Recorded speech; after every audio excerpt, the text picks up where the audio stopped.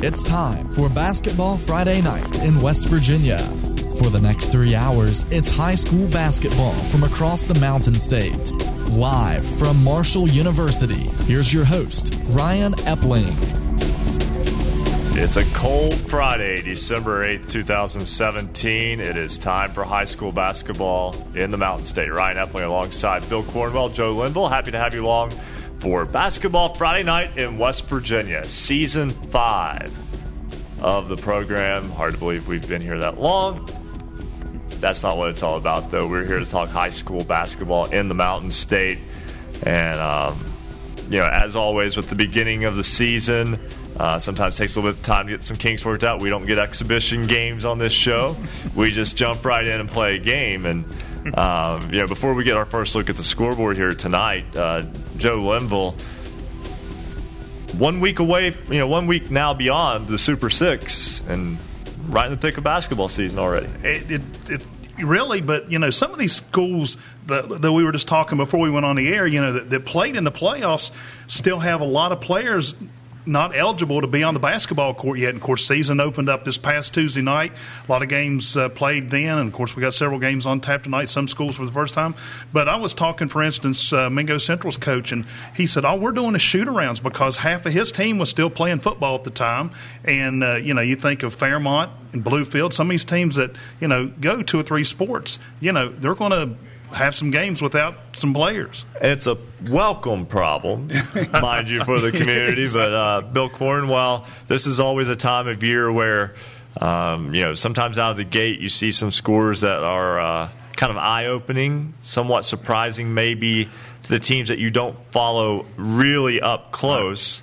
We'll talk about a couple of those types of scores a little bit later on in the show, but everybody's just trying to kind of get their footing, get their bearings, and get used to being back on the floor. Yeah, this is definitely, if you're playing some of these schools that had a lot of football players and just been playing the last week or 2 weeks, maybe sneak up on them tonight. Maybe steal one from them. But, sometimes you can go the other way, and we were talking off the air, for instance, on Tuesday night, Spring Valley played Ironton, Ohio, and a ton of football players sitting on the end of the bench. Spring Valley still won by over 10 points, 11 points. So sometimes that kind of goes against the conventional wisdom. And it is a situation that, like I said, every coach will gladly take this time of year. They're not out for themselves when it comes to high school basketball versus their own football program. Before we do go to the scores, though, for the first time, I do want to let you know that if you want to join the program at any time tonight, you can give us a call. That phone number is 1-855-78-HOOPS. That is 1-855-784-6677. And we certainly hope to have we know we've got several callers lined up for tonight, but we definitely want to hear from you and get your perspective on the beginning of another high school basketball season here in West Virginia. But first, it's time for our first check of the BasketballNight.com scoreboard. Guys, it's a light night of schedule so far. We've got games still rolling in. I'll knock out this first scoreboard update, and then I'll turn it over to you guys a little bit later on throughout the night. Let's look at the boys' scores that are in currently on BasketballNight.com, your one-stop shop for all high school basketball scores in West Virginia. It was Ripley defeating Grafton tonight, 55-54. The Vikings scored the final 8 points of the game to win that contest in the Sam Board tournament. Also tonight, a matchup of the last 2 Class AA runner-ups. And it was all Chapmanville Regional tonight. The Tigers defeat Polka by a final score of 86-41. Chapmanville Regional opens the season with a win. Also tonight, in the third quarter, Braxton County leads Lincoln 40-38. Great ball game going on tonight in Shinston. Also tonight, final score, University goes to 2-0. The Hawks defeat Buchanan Upshur 78-53. Buffalo is 1-1. The Bison knock off Wahama tonight, 46-41 in the season opener for the White Falcons. Also tonight, Charleston Catholic opens its season with a win, 51-43 over the Sherman Tide. Greenbrier West picks up a win over Independence, 50-43 the final in that one. North Marion a home winner over Liberty Harrison, 74-45 the final, 24 points for Jude Akabuzi in that contest. They are in overtime right now, where Lincoln County and Van are tied at 64. Great ball game. Van actually jumped out to a 12-point lead early in the fourth quarter of that one.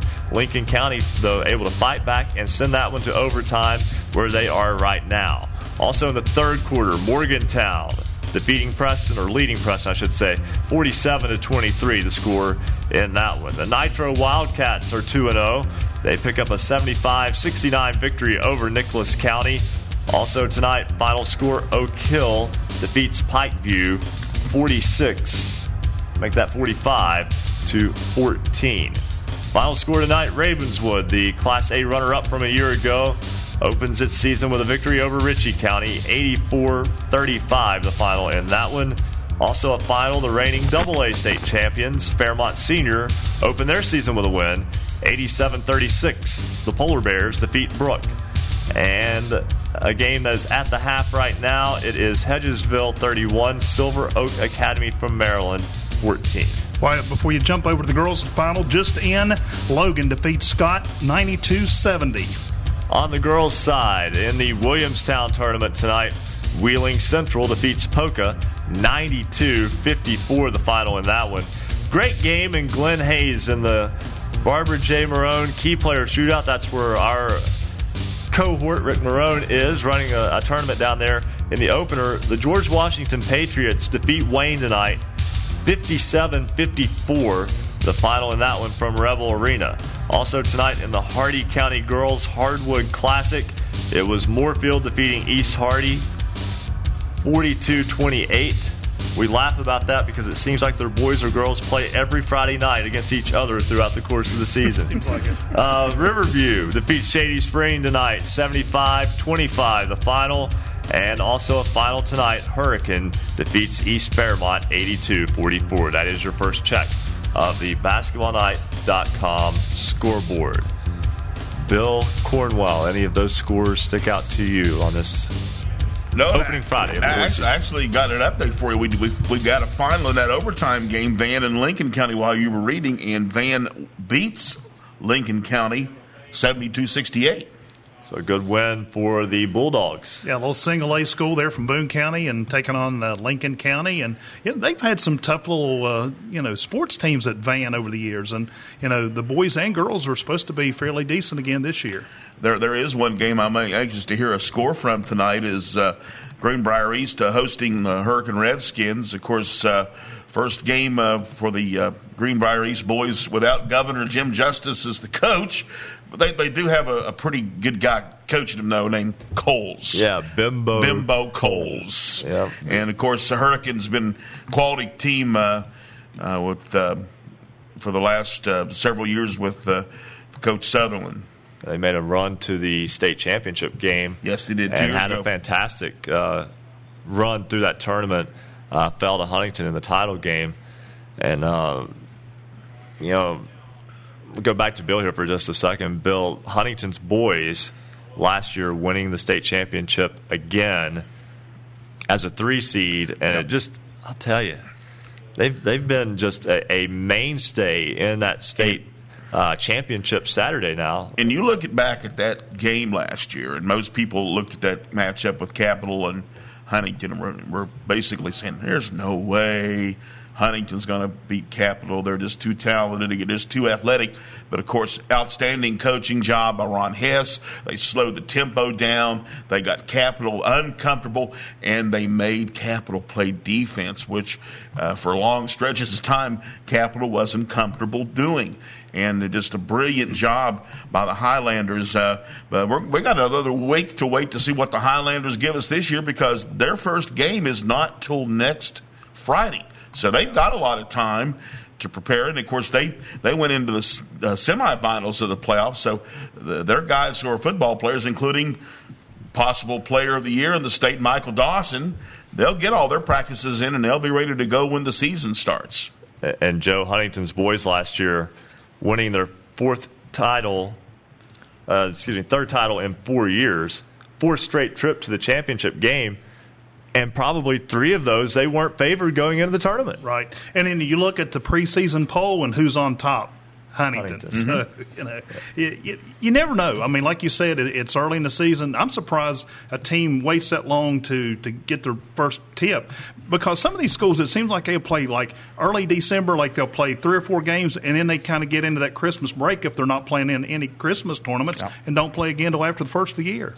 Yeah, the schedules are always a little bit topsy-turvy this time of year. I know there are many different philosophies. Some want to get out on the floor on opening night. Others want to kind of lay back and kind of play more games on a more regular, 2 to 3 games a week schedule throughout the course of the season. And the deal with Huntington, you just kind of get a feeling that maybe the AD at Huntington, Bruce Sr., probably saw that they were going to make a deep run in the football playoffs, and he said, well, let's give a little cushion. And they certainly have plenty of cushion. And I do want to mention, too, Michael Dawson did have some leg issues through the end of the football season. Yes, he did. He was not 100%. And the only way those type of issues heal is rest. Yes. And there's not a lot of time for that. But any little bit helps this time of year. You go back to a year ago, and our final show last year was on semifinal Friday night, so we didn't really get to cover the boys' championship games from last year. Championship games that saw Notre Dame win Class A, Fairmont Senior repeat in AA, and Huntington win AAA. And it was a year where I don't think anyone was surprised at Fairmont Senior winning AA. But, Joe, I know you're familiar with Chapmanville's program. The Tigers made it to the finals, had a good showing in Charleston, have a lot back this year. So does Fairmont. A lot of ways, those two teams seem to be, at least on paper and in preseason thought, the top 2 contenders in AA. Not to say, though, that no one can step up and be right there with them. Yeah, Coach. I talked to Coach Napper back during the football season, and he was really excited to get his team. Of course they pretty much practice year round in ways with non-coaching, having other people coach the team. But he was so excited. He said, "I'm really looking forward to this year," and he said, our team, their goal is to get back to Charleston and bring back that trophy back to Chapmanville, because, they were, so close last year. And like you said, just Fairmont stepped in and outmanned them there at the end of the ball game. And how about Notre Dame? Bill, being where we are, our show emanates from the studios of WMUL Radio in Huntington, West Virginia, at the campus of Marshall University. We get to see Jared West starting as a freshman for Marshall, as a senior last year in high school, leading the Irish to a state championship. And it's easy to see why he's a different kind of player. He was the Bill Evans Award winner last year as the Player of the Year in the state.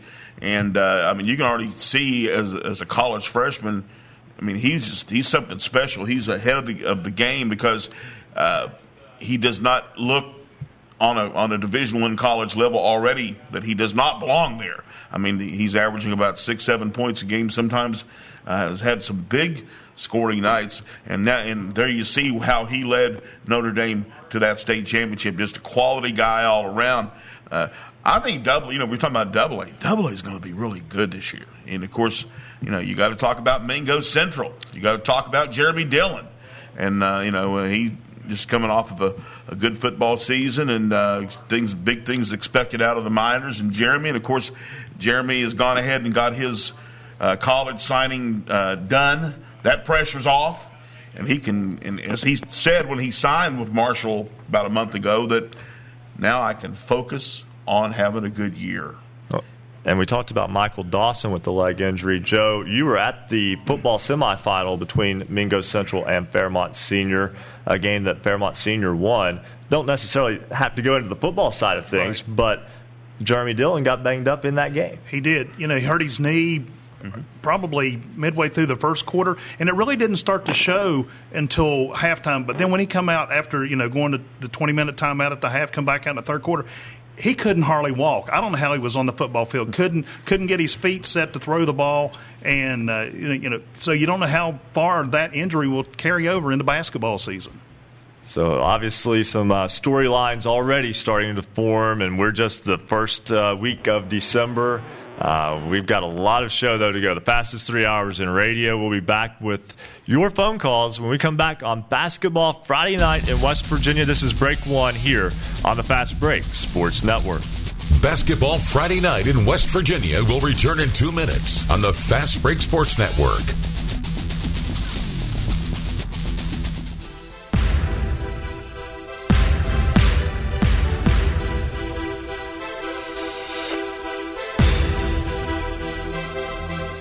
For scores online, all of them in West Virginia, visit basketballnight.com. High school basketball action in West Virginia is heating up as the teams focus on a trip to the state championship in Charleston. Stay up to date with your local team and its progress all season long with Basketball Friday Night in West Virginia for 3 hours every Friday night from 9 to midnight. Listen online or on great radio stations throughout the Mountain State. We want to welcome two of our newest affiliates tonight. The Valley's Watchdog, 1600 AM WKKS Wheeling and 1370 AM WVLY in Moundsville.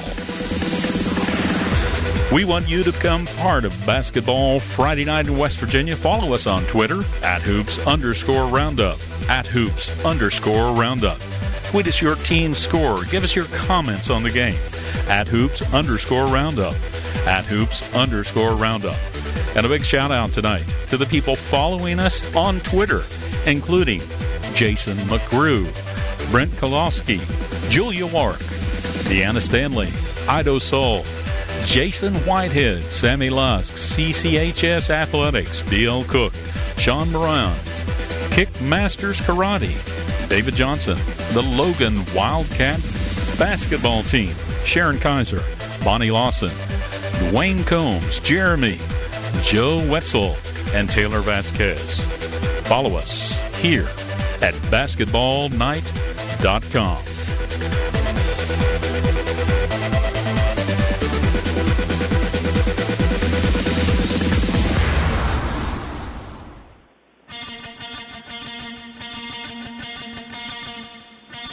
This is high school basketball's home for the Mountain State. Basketball Friday Night in West Virginia on the Fast Break Sports Network. Now, back to your hosts, Bill Cornwell, Joe Linville, Coach Rick Marone, and Ryan Epling. 9:17 on this Basketball Friday Night in West Virginia. Ryan Epling, Joe Linville, Bill Cornwell with you here on another Basketball Friday Night in West Virginia. Rick Marone not with us tonight. He went and scheduled a tournament on opening night. Really? Did he do that intentionally, you think? I think he's trying to avoid us. He's doing his real job.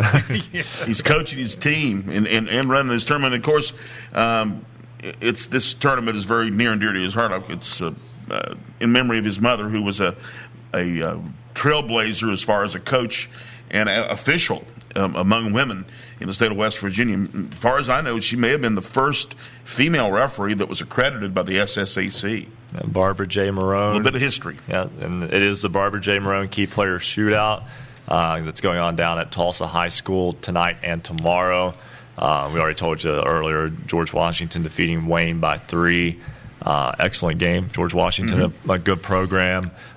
Wayne's got probably the best team it's had. Yeah. And so that was a good matchup for both teams early in the season. Yeah, in AA, watch out for the Pioneers. Watch out for Wade Williamson's team. And we'll get to the phone lines in just a second, and hang in there with us, Jesse. We'll get to you in just a moment. But Joe, a lot of times I think if you look at AA girls basketball, and we'll just touch on this real fast, Wyoming East, the prohibitive favorite.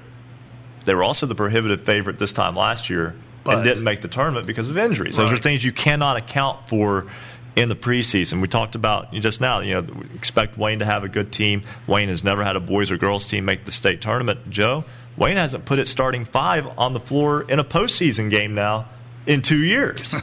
I mean, so there's so much time between now and the postseason, so many variables. It's hard to really say anything with certainty at this point in the year. You know, we've talked about injuries, and now we've talked about, you know, one sport carrying into another one. You have to have so many practices. So this time of the year, I mean, everything is still pretty iffy, and everybody's on an even playing field until you get into probably week 2 or 3. Then, you know, the things start shaking out and leveling off to where they're supposed to be.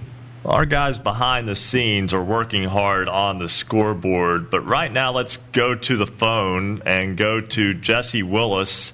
And I believe Jesse's at the Greenbrier East Hurricane game tonight. Is that correct?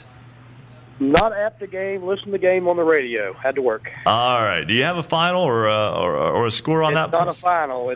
It's 70-63, Greenbrier East, with 4:20 left to go in the fourth. All right, that sounds like an excellent ball game going on early in the season. Teams that used to be MSAC opponents, Greenbrier East no longer in the Mountain State Athletic Conference, and from a travel standpoint, who can blame them? But you know, again, we talk about a lot of times great early season matchups. Sounds like a good game, and I know you're getting to listen to it. I know you're getting to listen to a good broadcast crew do that game too. What are the expectations? As you hear that, are you listening to a game that's basically going as you thought it might? It's not going as I felt it would go. I knew that I said from the daylight, because I went to school with Bimbo and played against Bimbo. I knew from the get-go we would be in shape. We could run with anybody in the state, but the offense is just kicking. The Lemons kid from East has 30 points. He had like 5 3-pointers in the third quarter. I think the biggest lead of the game, at one point East was up by 21, but other than that, it's been give and take the whole ball game. That is also excellent. And you know, you say you went to school with Bimbo Coles. He's in his first season as the head coach, taking over for Governor Jim Justice. Anyone who's out of state or not familiar with basketball in West Virginia may have just kind of thought I misspoke there, but I didn't. But you know, I guess the question would be for this season for Greenbrier East. Bimbo Coles has been around that program. He's not new to the boys basketball program there. I guess there are still good expectations for that team to potentially, you know, try to compete with Beckley and try to get to Charleston.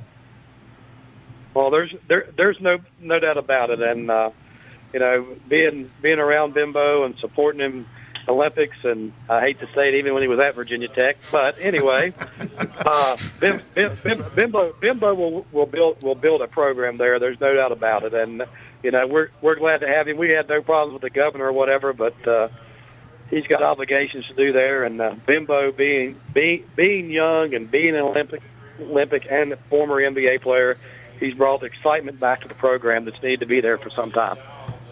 I hate to delve back into what was honestly something that was very difficult for that community going back to June 23rd, 2016, and then the deadly floods that swept through West Virginia. How has that area recovered, and how has sports in particular maybe kind of helped that community along a little bit, regain a sense of normalcy when you go through, talk about Rennell and places that were really devastated by those deadly floods?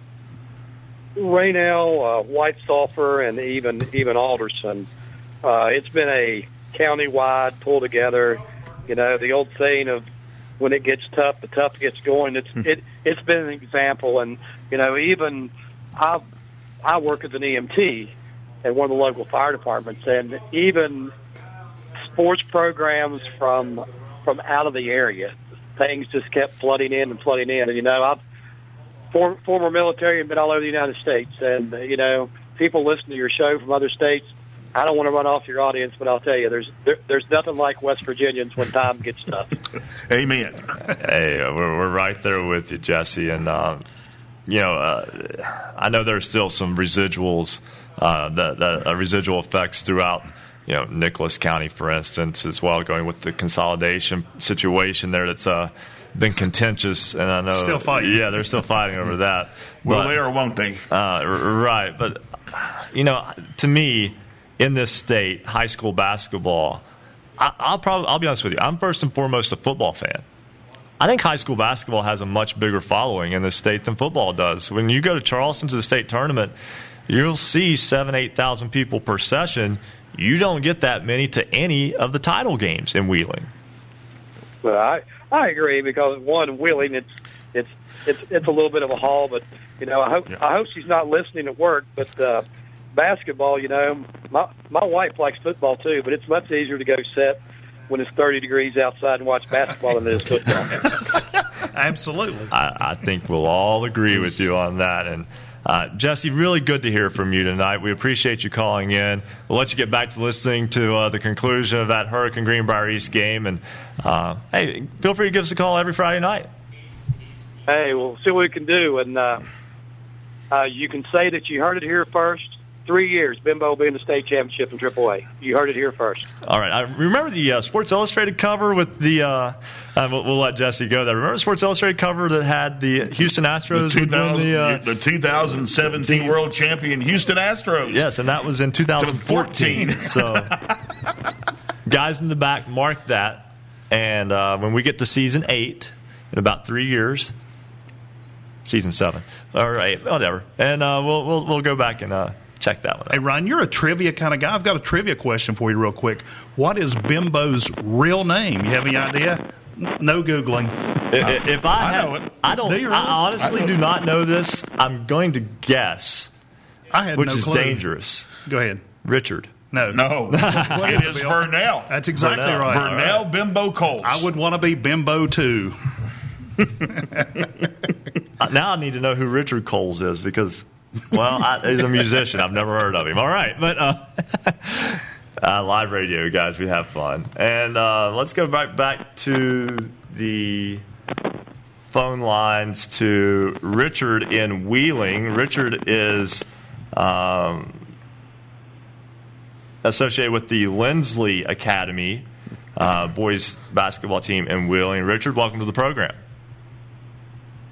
I'm not going to say that I'm associated with them. I just heard you give the number out, and I thought you talked about expectations, and I know they paid Fort Fry last night. I think Fort Fry I don't even think they're a West Virginia team. I think they're from Ohio. It is an Ohio team, yeah. And they lost, which kind of surprised me. What it has to do with is why I would be calling is my interest in going to the game. I just wondered if I don't know if you know that or if you have any statistics on it about the expectations of Lindsley this year. Actually, if I could ask, I'd like to know what the expectations of Wheeling Central and Wheeling Park are, too. If you can get into all three of them, or maybe I could just focus on one. I don't know what you want to do. Oh, that's fine. We'll go wherever you want with that. In terms of Lindsley, I'll be honest with you. With Lindsley not being in the SSAC, where it is an academy school, and just the way it functions, it has a different purpose than the public school system or even the private school system that fall under the SSAC does. Year to year, I cannot tell you what's expected from that school. I honestly, it's hard to get a gauge on them. They typically put a very solid, competitive, athletic program on the field in every sport. You go back to football, and Eddie Drummond, who played at Penn State, made the NFL, went to Lindsley Academy.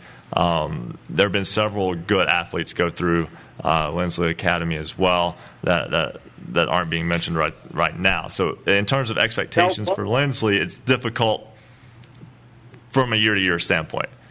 Wheeling Central. Go ahead. Mel Blunt's kids played for Lindsley. They played both football and basketball. Yeah. You know, the Steeler Hall of Famer? Oh, yeah. Yeah. And kids played for. Yeah. They move around Wheeling Central, and since Chase Harler, but I think he's been gone for 2 years. I'm just interested in the expectation of the Lindsley game and Wheeling Park. Wheeling Park, it seems like they've been down for a few years. When they were always down there for the state championships, but it just doesn't seem like they're having the same kind of progress as they used to have. It seems like they've sort of turned it around and gone the other way. I just wondered what you think about them. Like you used the word expectations of Wheeling Central and Wheeling Park. All right. Thank you very much, and we'll answer that here right now. In terms of Wheeling Central, I think their girls' team is considered a favorite in Class A, not the favorite. That would be St. Joe. But Wheeling Central is considered to be a team that can maybe dethrone St. Joe in Class A, and was very impressive tonight. Polka is a team that made the AA state tournament a year ago. They lost Casey Skeen. She's more of a softball player. She's at Eastern Michigan University now. But still, Polka, a solid program on the girls' side, and Wheeling Central did a number on them tonight. So that's impressive for them. Big expectations for them. And the boys at Wheeling Central, they are, any given year, I think that's a ball club and a program that can win a state title. They before last year had been to the state championship game 3 years in a row, had lost the last two, but with Wheeling Central boys basketball, you expect them to be at the very least on semifinal Friday, and in many instances championship Saturday. And they're another school that's going to probably be a little slow start because of football, but I know that they have a lot of carryover from football to basketball as athletes are involved. So you saw the quality on the football field as they took care of St. Mary's last week. They will no doubt bring it to the basketball court as well.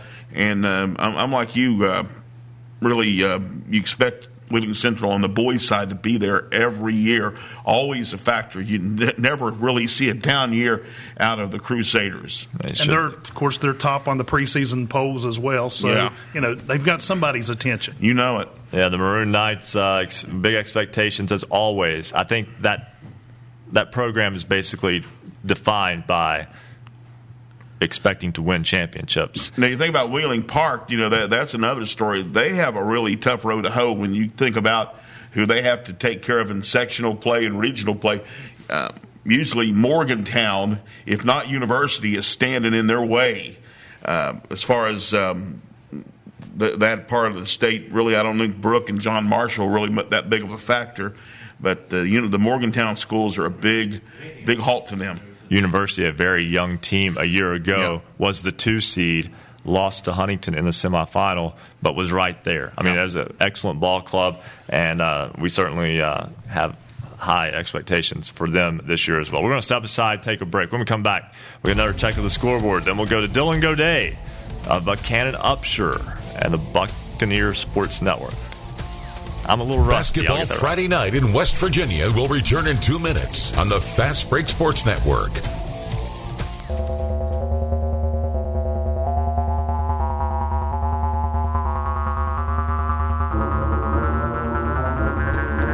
If you love basketball, then there's only one place to be on Friday nights. It's Basketball Friday night in West Virginia. Streaming video live from the studios at Marshall University. Visit basketballnight.com for video, audio, and the Basketball Friday Night scoreboard. Watch our live high-definition video stream by going to basketballnight.com. It takes just one click to watch. And you can watch us on Network West Virginia. You can listen to us on great radio stations throughout the Mountain State, including our newest affiliates tonight. The Valley's Watchdog, 1600 AM, WKKS in Wheeling, 1370 AM, WVLY, Mansville.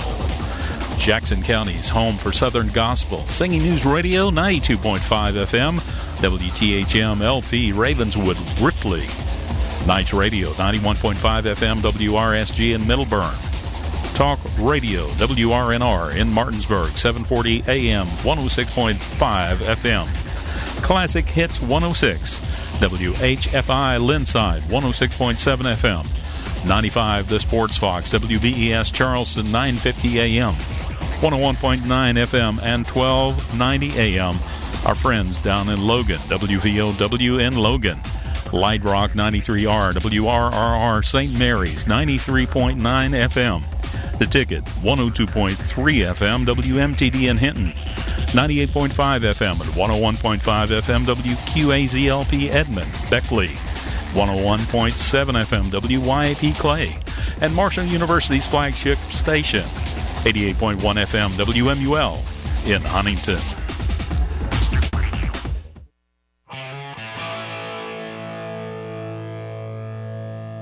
Celebrating high school basketball around the Mountain State. You're listening to Basketball Friday Night in West Virginia on the Fast Break Sports Network. Now, back to your hosts, Bill Cornwell, Joe Linville, Coach Rick Marone, and Ryan Epling.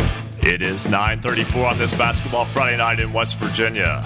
season premiere of Year 5 of the program. Ryan Epling, Bill Cornwell, Joe Linville with you. Happy to have you with us all the way till midnight as we cover all things high school sports, high school basketball in West Virginia. We'll go back to the phone lines in just a moment to John Blackmore. Happy to have him. We'll explain that in a moment as well. But first, and Joe, I'll turn you loose with the boys' scores. Bill, I'll give you the girls' scores. It's time for the Marshall University Sports Journalism BasketballNight.com scoreboard. On the boys' side of the scoreboard, it was the Grafton Bearcats falling to Ripley tonight, 55-54 in a close one. It was the Tigers of Chapmanville taking down the Dots of Poca, 86-41. Lincoln High School took down Braxton County, 66-62. It was the University Hawks taking down Buchanan Upshur, 78-53. It was Buffalo over Wahama, 46-41. Sherman fell to Charleston Catholic tonight, 51-43. It was Meadowbridge over Fayetteville, 62-58. Hurricane trails the Greenbrier East Spartans late in the fourth quarter. The last update we had is 70-63. It was Greenbrier West over Independence tonight by a score of 50-43. North Marion over Liberty Harrison, 74-45. Shady Spring down Liberty Raleigh, 94-37. The Van Bulldogs in overtime defeated Lincoln County, 72-68. And their season opener tonight, the Logan Wildcats down the Scouts of Scott, 92-70.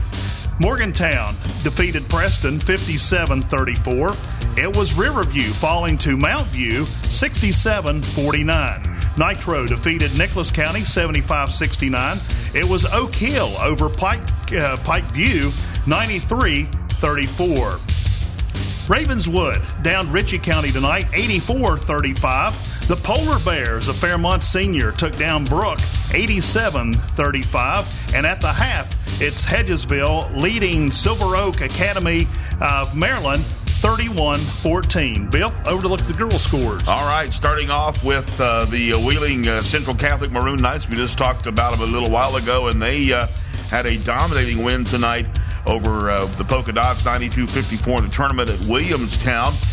Final from the Tulsa tournament, the Barbara Marone Memorial Tournament out at Tulsa. George Washington knocks off the Wayne Pioneers by a score of 57-54. Looking on down the scoreboard, and the Hardy County tournament, East Hardy falls to Moorfield, 42-28. Riverview, a big win over Shady Springs, 75-26. It was Westside's Renegades over the Man Hillbillies, 62-32. The Hurricane Redskin ladies, they get a big win over the Bees of East Fairmont by a score of 82-44, and that is what we have so far. Thank you very much, guys. And something that we're always proud of with this program is how it has grown. And when I say we're proud of it, it's because of people believing in this program. We started off on 2 stations. We're now on more than 20. And our family has grown this season, and we are so happy to join you on WKKX in Wheeling, WVLY in Moundsville. John Blackmore is with us now. He was a regular on the program a couple of years ago. Now we have him back with us. And, John, first off, it's our pleasure, and we thank you for having us here on Basketball Friday Night in West Virginia. But we would have done this a year earlier, but we ended up moving locations, and I have to take the blame. I went a bit over budget and messed some things up. A year later than we would have liked to, but better late than never. We wanted to be on for a while, so thanks for waiting on us and being patient. Again, our pleasure, and I know you follow Wheeling sports closely, Wheeling Park, Wheeling Central. Expectations are something we just talked about. I think they're high again for Wheeling Central on the basketball floor. And coming off of a football state title where they were the 10 seed and still coming through and getting at a team that got better each week throughout the course of the season. A basketball program that did not reach championship Saturday last year for the first time in more than 3 years. I think there are a lot of people there that basically the wire in terms of success is a title. Yeah, and if you don't meet that, there's plenty of issues that go around. I mean, this football started off slow, and the masses started to rumble, and Coach Young was able to pull everybody together. But they expect championships, and if we would have said last year that they would have lost to Notre Dame after how they handled Notre Dame twice in the regular season in basketball, I would have said you're crazy. I thought they played really well, and they didn't play right. They didn't play good at the right time of the year, and it cost them a state championship. This year, same expectations. I think the region and the section, I would guess it would be, I don't want to say a breeze, but they should be heavily favored to get down to Charleston again. And always a threat when they're there for certain. And I apologize in advance. I'm not sure how closely you follow the girls program there, but expectations are high for them as well, and a very impressive win tonight over Poca.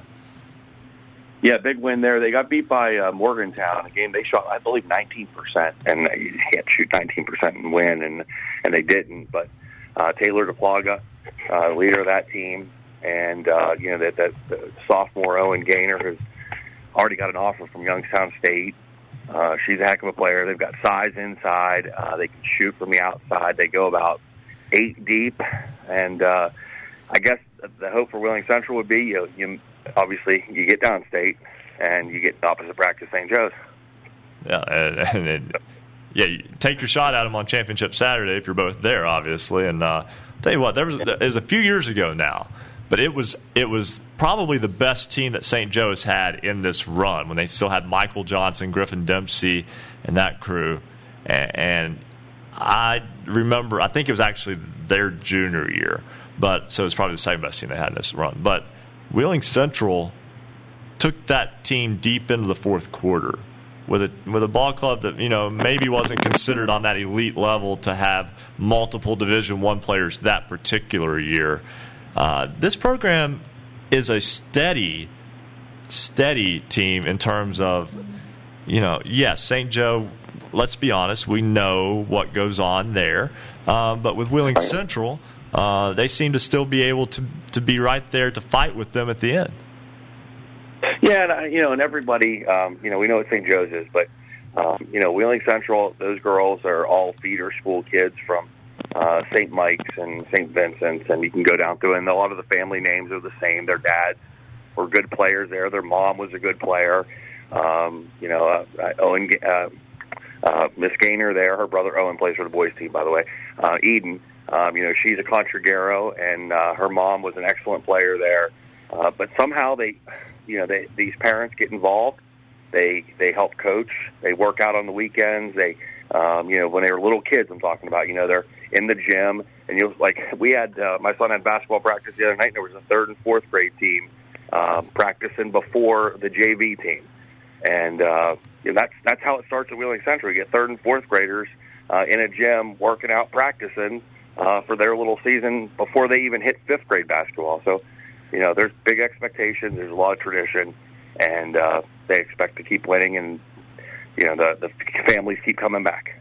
And you mentioned something there that I want to touch on, and I think is perhaps a little bit different with Wheeling Central than other private schools. You mentioned it's a lot of people with the same names. You hear the same families go through, and family being key there. I know a lot of folks outside of Wheeling see Wheeling Central every year, and sometimes, there's, private schools can do things a little bit different. They have to a degree, to survive. But Wheeling Central, to me, is almost its own community within Wheeling.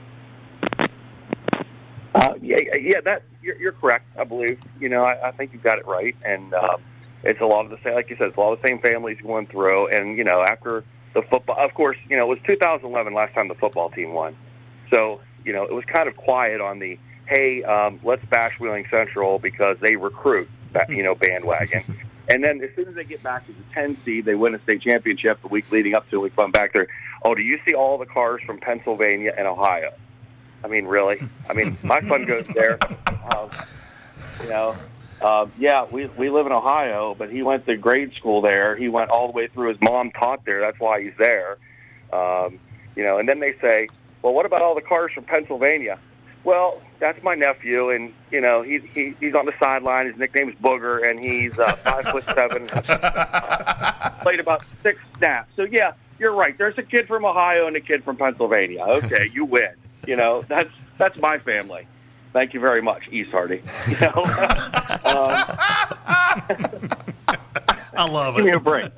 All those license plates down there from Ohio and Pennsylvania. That was me and my sister-in-law, and I called the game on the radio, and her kid didn't play. So yeah, you win. Right. But it's all legal. Yeah.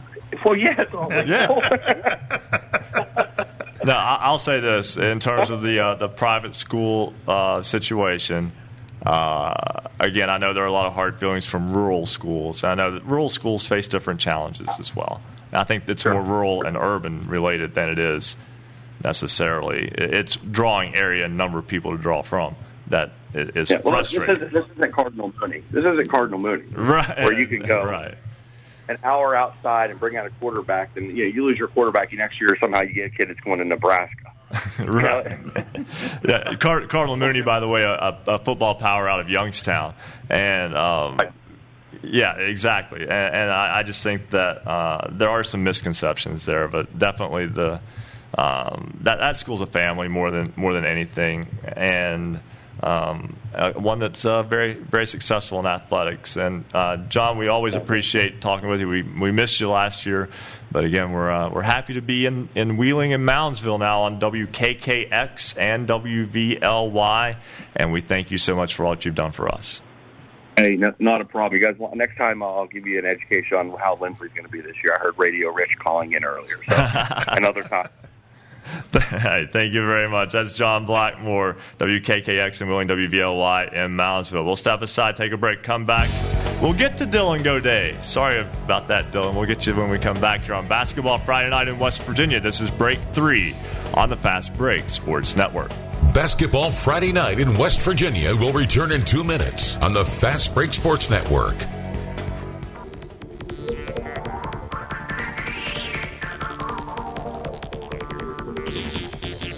How about a chance to graduate from college not only with a diploma, but also prepared to thrive in an exciting, growing field? The Marshall University Sports Journalism program might just be for you.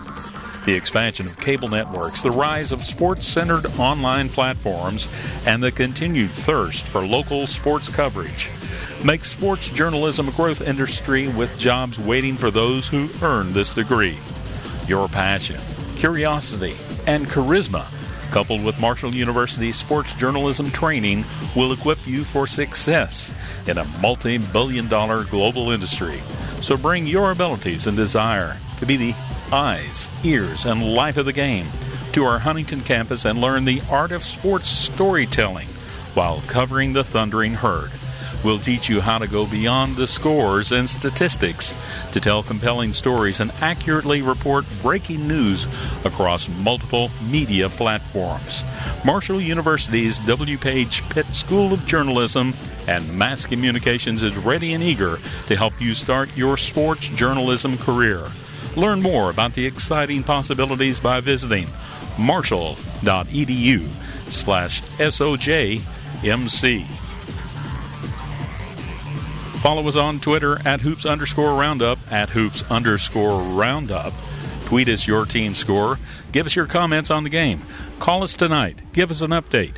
855-784-6677. 855-784-6677. For scores online, all of them in West Virginia, visit basketballnight.com.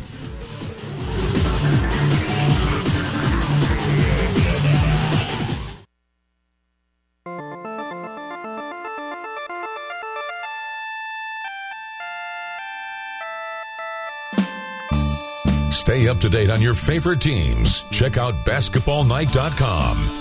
Now, back to Basketball Friday Night in West Virginia with Bill Cornwell, Joe Linville, Coach Rick Marone, and Ryan Epling. It is 9:49 on this Basketball Friday Night in West Virginia, Friday, December 8th, 2017,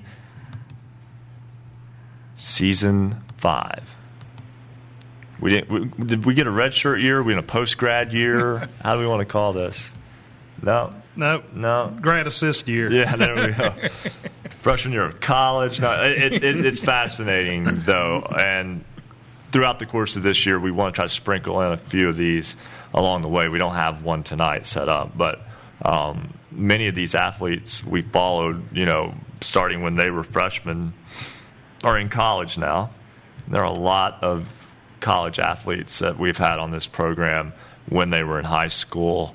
And there's a sense of pride, one, from just having people from West Virginia succeed in sports and at the college level. And two, there's a little bit of a sense of pride that we had them on this show, so to speak, before they made it onto a Division I stage. So that's something we and not always Division I, Division II. I mean, let's be honest. If you can get to the next level, yes, if you can get a big chunk of your college paid for and play basketball and get a good education from it, that's a win-win situation. And I'm gonna sound like an old man here. As much as I love football, unless you're going to play professional football, I don't know that it's worth it to put your body through that at the college level at this point. I don't know. I've seen a lot of young men grow up just playing high school football and still paying for it, as an adult. Right. And I just think that you want to work with your brain in that regard. And unfortunately, your brain tends to be something that can get injured by. Dylan Godet has set the early benchmark for being on hold. He's with the Buccaneer Sports Network, Buchanan Upshur. He's been on hold for 26 minutes. Let's bring him on the program. Dylan, welcome to Basketball Friday Night in West Virginia. Thank you guys for having me. That was an interesting conversation you guys were just having, though, so I was intrigued by it. Sometimes we wander off a little bit, but we hope it stays entertaining and informative, and that at least we sound like we know what we're talking about in that regard. Something that I know you know about, Buchanan Upshur basketball. I know the boys came up short tonight, but that girls program has very high expectations after reaching all the way to, right on the cusp of a state championship a year ago. I mean, excellent basketball team, a lot of players back, and that's a team that, honestly, I expect to see on Championship Saturday this year in Class AAA. And I think that's their expectations as well. Again, the season they had last year, only losing 2 players from it, 2 real contributors there. So lots of experience coming back as well. The seniors, the group of 4 seniors that the team has, they've made 3 trips and hopefully 4 this season. So their experience playing in Charleston and now moving last year to the section with Morgantown University and Preston, they've been getting experience in the regular season as well. So again, I know from having 2 sisters on the team that the expectations are high for them, and it's high in the household.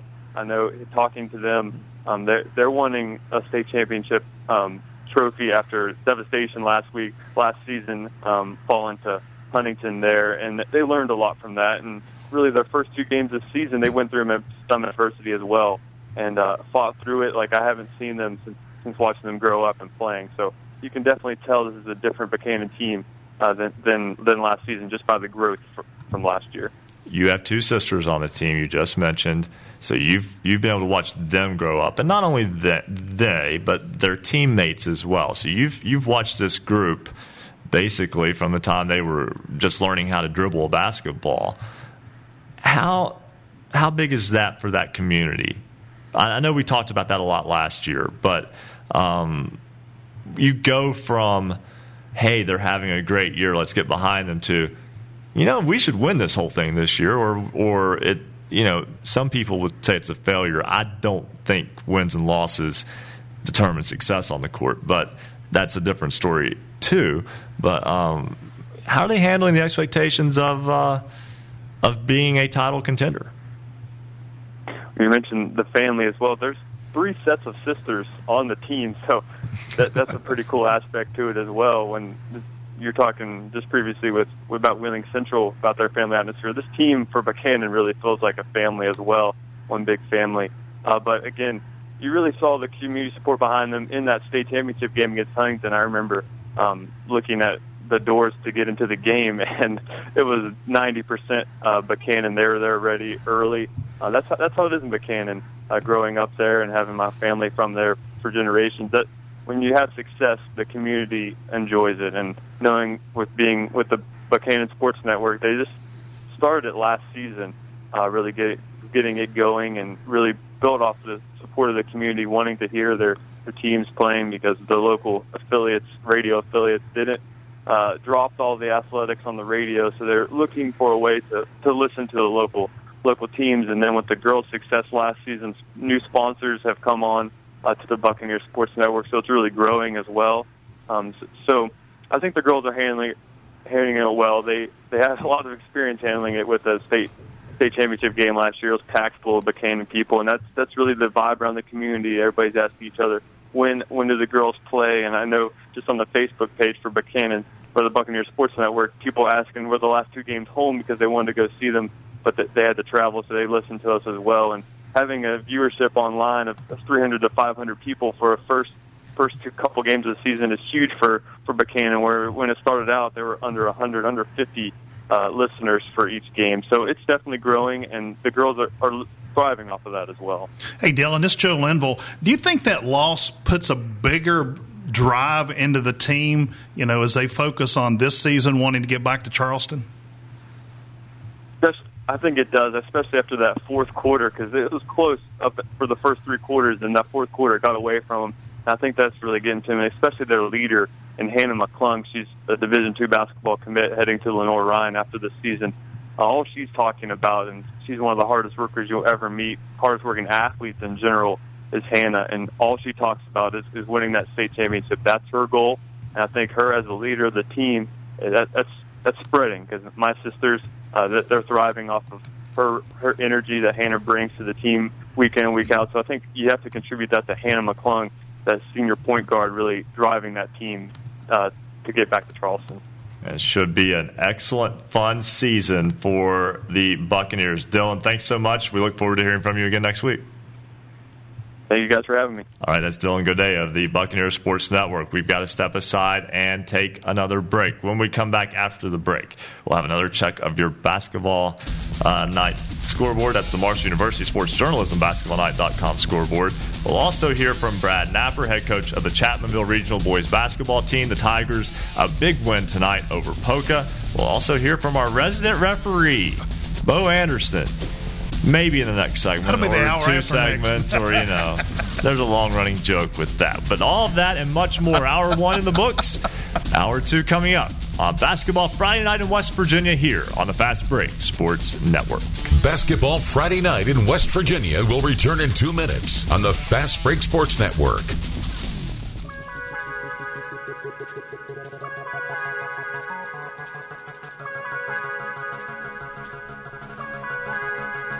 High school basketball's voice in the Mountain State. This is Basketball Friday Night in West Virginia. Special thanks tonight to all of our affiliates. You can listen in on great radio stations throughout the Mountain State, including our newest affiliates tonight. The Valley's Watchdog, 1600 AM, WKKS in Wheeling, 1370 AM, WVLY Moundsville. Jackson County's home for Southern Gospel, Singing News Radio, 92.5 FM WTHM-LP, Ravenswood, Ripley, Knights Radio, 91.5 FM WRSG in Middleburn, Talk Radio, WRNR, Martinsburg, 740 AM, 106.5 FM, Classic Hits 106, WHFI, Linside, 106.7 FM, 95, The Sports Fox, WBES Charleston, 950 AM, 101.9 FM, and 1290 AM, WVLW Logan, Light Rock, 93R, WRRR St. Mary's, 93.9 FM, The Ticket, 102.3 FM, WMTD in Hinton, 98.5 FM and 101.5 FM, WQAZLP Edmond, Beckley, 101.7 FM, WYAPLP in Clay, and Marshall University's flagship station, 88.1 FM WMUL in Huntington, Cable subscribers can find Basketball Friday Night in the Huntington region on Comcast Channel 25, statewide on Network West Virginia on Suddenlink. Streaming online high-definition video can also be found on our website at basketballnight.com.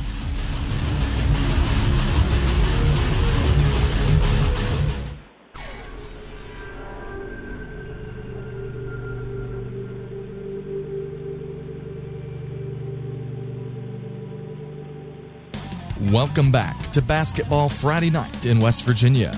To join tonight's program, call 855-78-HOOPS. That's 855-784-6677. Follow us on Twitter at @hoops_roundup for all the scores all the time. And visit basketballnight.com for a comprehensive look at schedules and standings for every team in the state.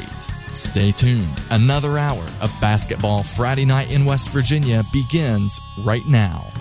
This is Hour 2 of Basketball Friday Night in West Virginia. Ryan Epling, Bill Cornwell, Joe Linville. Happy to have you along as we make our way through the opening Friday night of the boys' season. This is the second Friday night for the girls' basketball season. Their calendar begins a week earlier. 1 week now removed from the Super Six, and it's right in the basketball season and a full slate of games across the Mountain State. For many, it's their favorite time of year. It's one of my favorite times of year. I love all the sports. I'll be honest with you, too. I love all the sports. We host a radio show that's basketball related. I love football. I love baseball. I love the state tournament. You like volleyball? I do. I do like volleyball. I went to my first high school girls volleyball recently and really enjoyed it. Yeah. I was really shocked. The athleticism is a lot better than what you might think when you go in. And the growing sport in this state high school wise is swimming. Swimming. Soccer too, but swimming is getting big around the state. Yeah, and it's incredible to me that in a state with shrinking population, there are probably more kids getting college opportunities through athletics now than at any other time. There have been some big names in the past. I don't know that we have that big name right now in high school. Maybe we do somewhere, but that'll play out over time.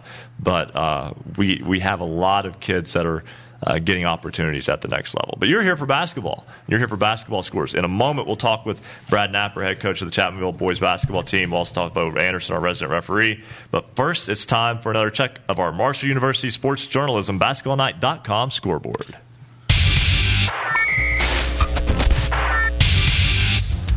Bill, you got the boys. I got the boys, and we start off with the Elkins Tigers meeting Magnolia this evening, and Elkins gets the win over the Blue Eagles of Magnolia 65-46. Grafton Bearcats, they lose a close one to Ripley 55-54. Big win tonight for the Chapmanville Tigers. Of course, we're going to talk to Coach Napper of Chapmanville momentarily. Chapmanville beat Polka 86-41. The Lincoln Cougars are winners tonight over Braxton County's Eagles 66-62. University beat Buchanan Upshur 78-53. A couple of AAA teams going at it there.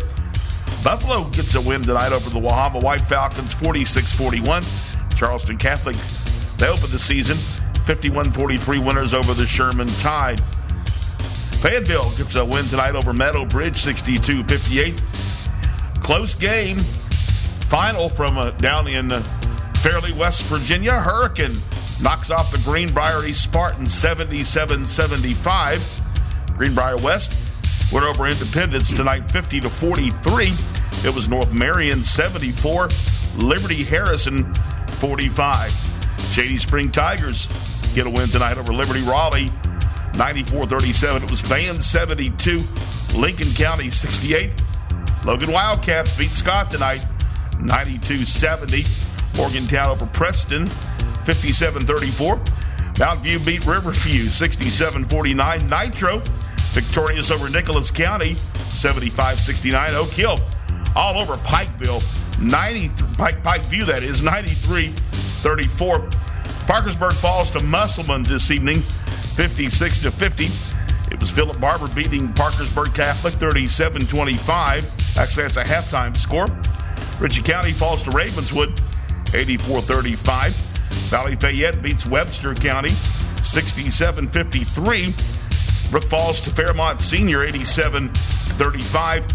And it was Silver Oak Academy in Maryland losing to the Hedgesville Eagles 60-33. Now taking a look at the girls' side of the scoreboard tonight. In a tournament up in Williamstown, it was Wheeling Central defeating the Polka Dots 92-54. In the game we talked about earlier down at Tulsa, George Washington defeated Wayne 57-54. It was Summers County, the Bobcats, down the Mavericks of James Monroe 60-39. Moorfield defeated the East Hardy Cougars 42-28. The Tyler Consol Knights over St. Mary's 61-47. Midland Trail down the Lumberjacks of Richwood 77-45. Shady Spring fell to Riverview tonight 75-26. It was the Renegades West Side down the Man Hillbillies 62-32. East Fairmont fell to Hurricane tonight 82-44. And it was Ambassador Christian over Tug Valley 50-43. And that's a look at your Marshall University Sports Journalism BasketballNight.com scoreboard. We'll get used to that. We appreciate the Marshall University Sports Journalism as well for sponsoring the scoreboard, and we'll smoothen that out as we get used to it. Habits die hard. 4 years worth of doing it one way, and now we're working on it. But we promise to do better again. We thank them for that. Brad Napper is the head coach of the Chapmanville boys basketball team. The Tigers made it all the way to the AA state championship game last year before falling to Fairmont Senior in a very good ball game. But Fairmont Senior able to get that win last year. Chapmanville opens the season tonight with a win at the Dot Dome over Polka by a final of 86-41, a 45-point road victory. Coach Napper joins us now. First off, Coach, congratulations on your victory tonight.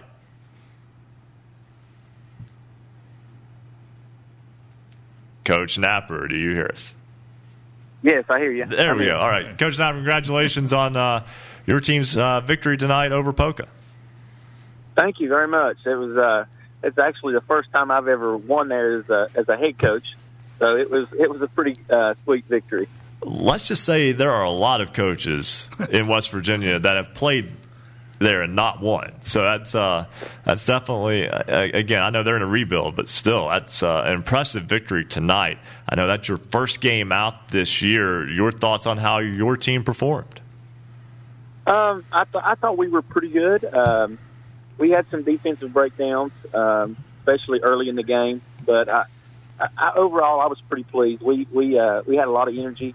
Our guys came off the bench early in the game and gave us a really good spark when we were struggling a little bit in the first quarter. And it was just a great overall team win, and I was pretty proud of the guys. Well, expectations have risen there. Expectation seems to be the word of the night so far. And with what that ball club did a year ago, having the talent coming back, there are teams out there that are going to that are going to challenge you, long before Charleston. I know that's a long way off, and I know as a coach you're probably taking it practice by practice at this point still. But how have you managed those expectations, especially with a kid like Drew Williamson in his senior year? And obviously he's not the only one who's a big factor for your club. Yeah, it's we talk to the guys almost daily. That you got a target on your back now, and people know who we are now and know about our guys, and we're going to get most people's best shot every night, and getting the guys. You got to come out ready to play each and every night, and come to practice and work and try to get better. And we saw a lot of things tonight that we need to improve on and get better at. But and that's the key, I think, is you just keep improving throughout the year and try to be playing your best basketball season in March. Play your best at March. Coach, it's Joe Linville. Again this year, the Cardinal Conference is a very talented bunch of ball clubs. Your thoughts on that? Yeah, I mean, if you look at our conference, it's brutal. It really is, and our, talking about tournament-wise, our section and region, is really, really good. You talk about, Mingo Central, come out third in the polls, and they're very, very good. And Logan's very good. Winfield's very good. Nitro's going to surprise a lot of people this year. I think they got a really good ball club.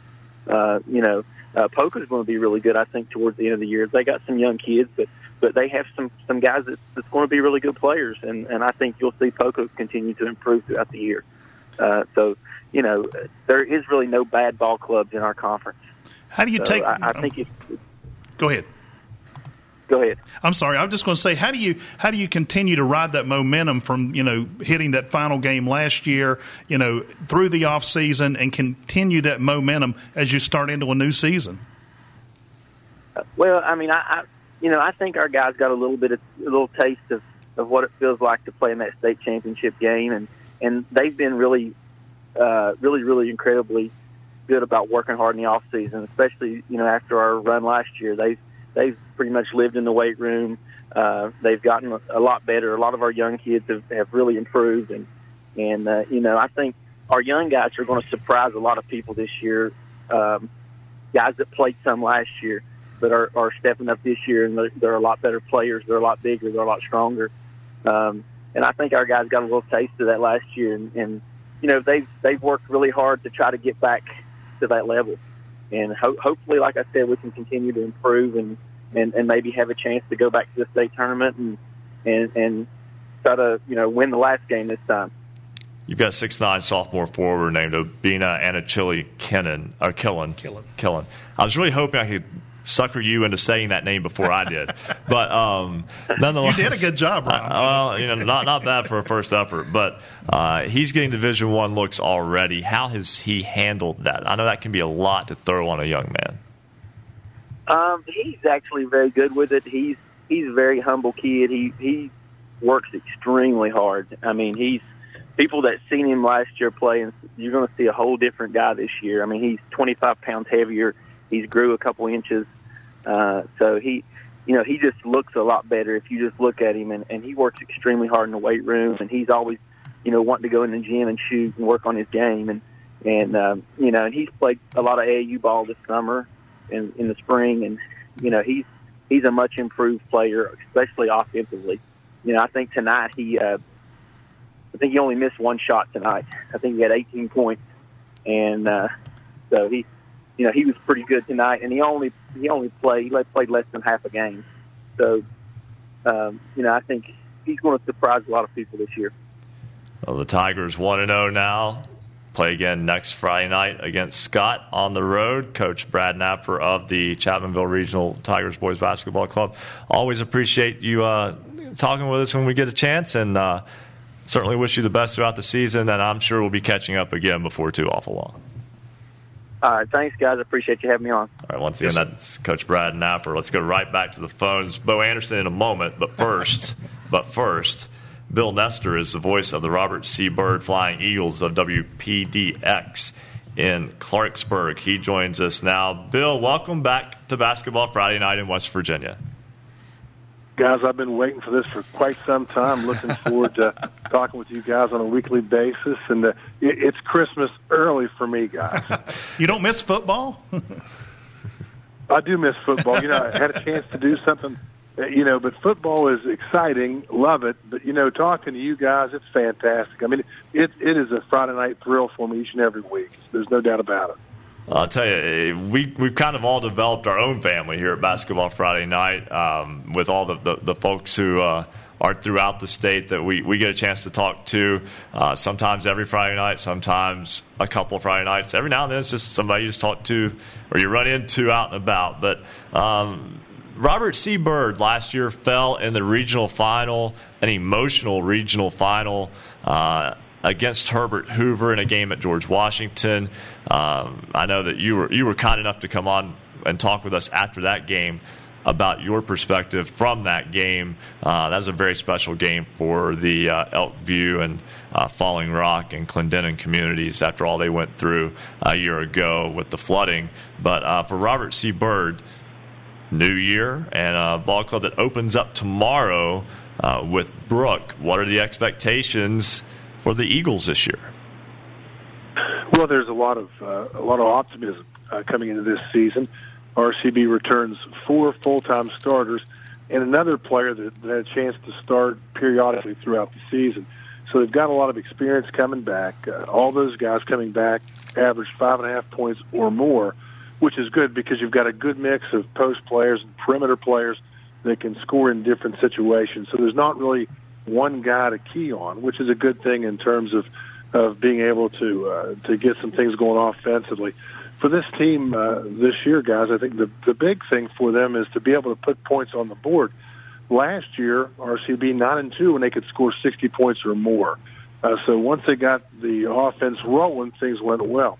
Last year, not as deep as what we've seen from the Flying Eagle squad in years past.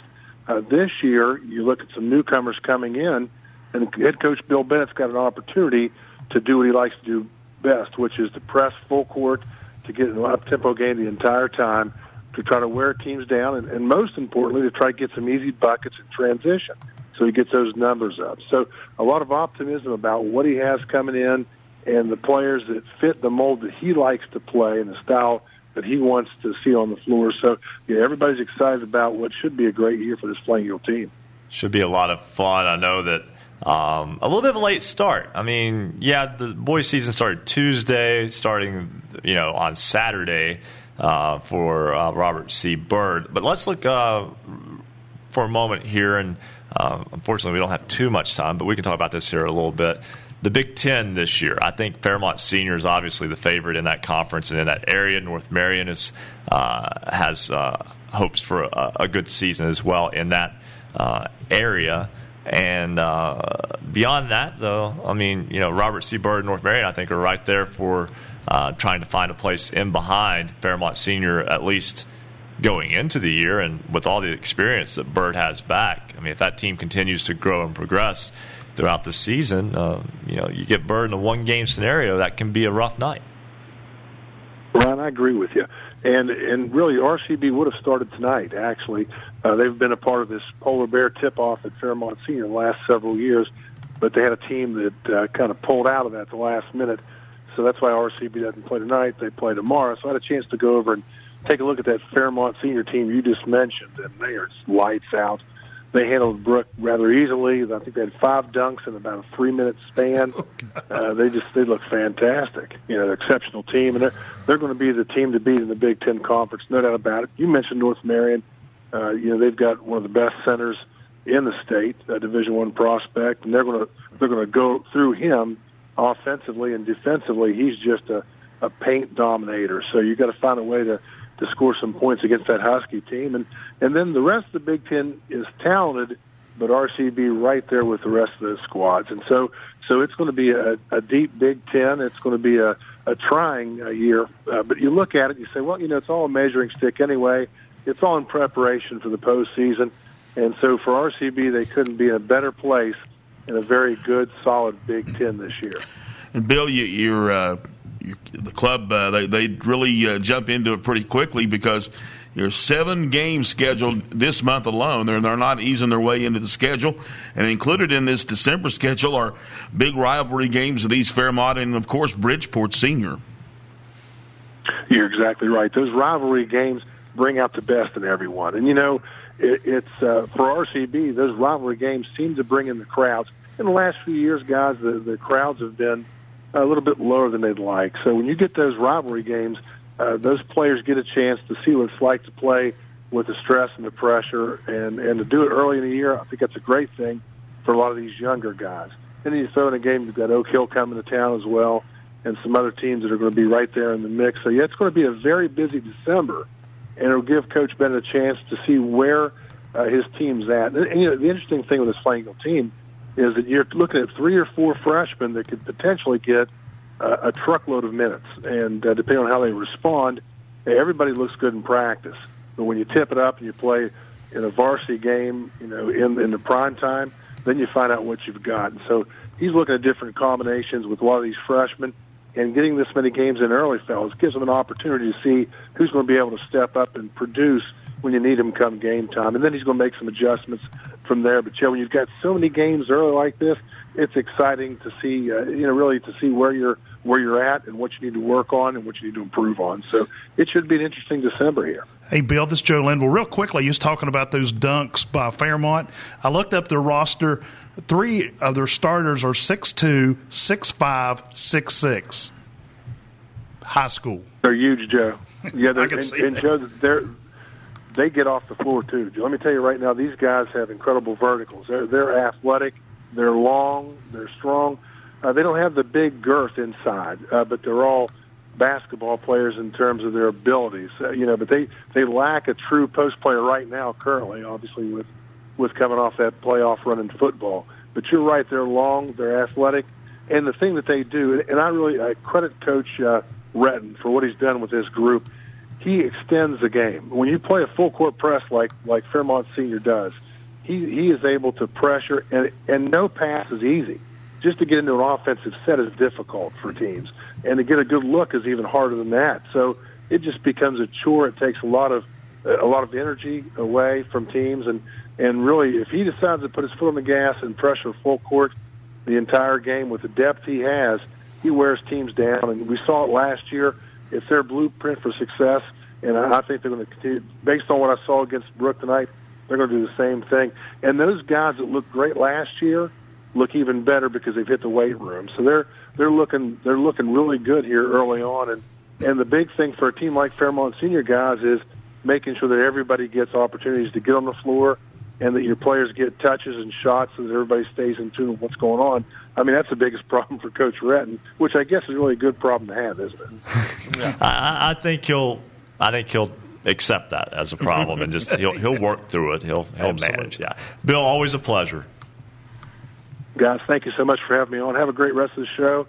Look forward to talking to you next Friday. Thank you very much. That's Bill Nestor, WPDX in Clarksburg, the voice of the Robert C. Byrd Flying Eagles. We'll step aside, take a break. When we come back, our resident referee, Bo Anderson's on hold. I didn't say we talked to him. I say he's on hold. he's there. But we do want to talk to him about points of emphasis this year, things that you might see that are a little bit different on the floor. This is Basketball Friday Night in West Virginia here on the Fast Break Sports Network. Basketball Friday Night in West Virginia will return in 2 minutes on the Fast Break Sports Network.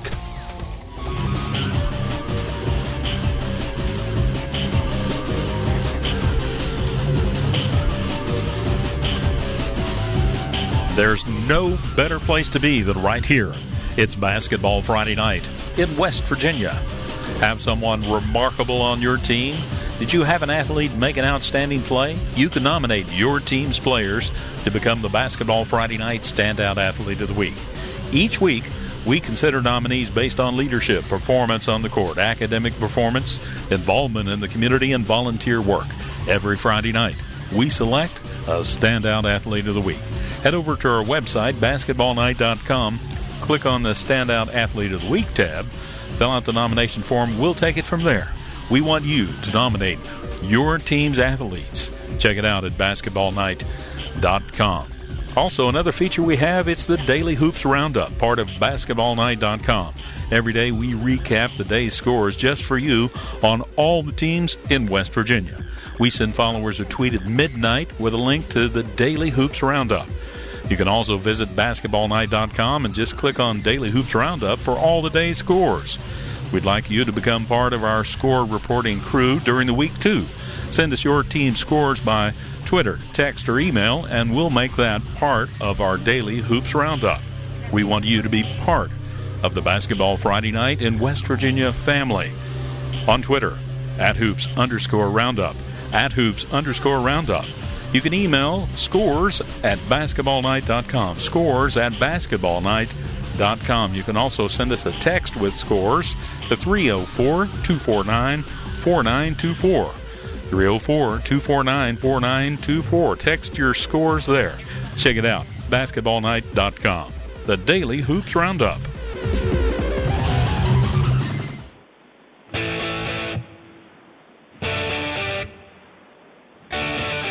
This is high school basketball's home for the Mountain State. Basketball Friday Night in West Virginia on the Fast Break Sports Network. Now, back to your hosts, Bill Cornwell, Joe Linville, Coach Rick Marone, and Ryan Epling. 10:24 on this Basketball Friday night in West Virginia. Ryan Epling, Bill Cornwell, Joe Linville with you. Rick Marone is coaching. Yes. And the Barbara J. Marone, key player. That's why they call him Coach Rick Marone. That's right, yeah. I mean, that's not just an honorary title. He is the head coach of the Tulsa Lady Rebels, and they're hosting their tournament tonight and tomorrow.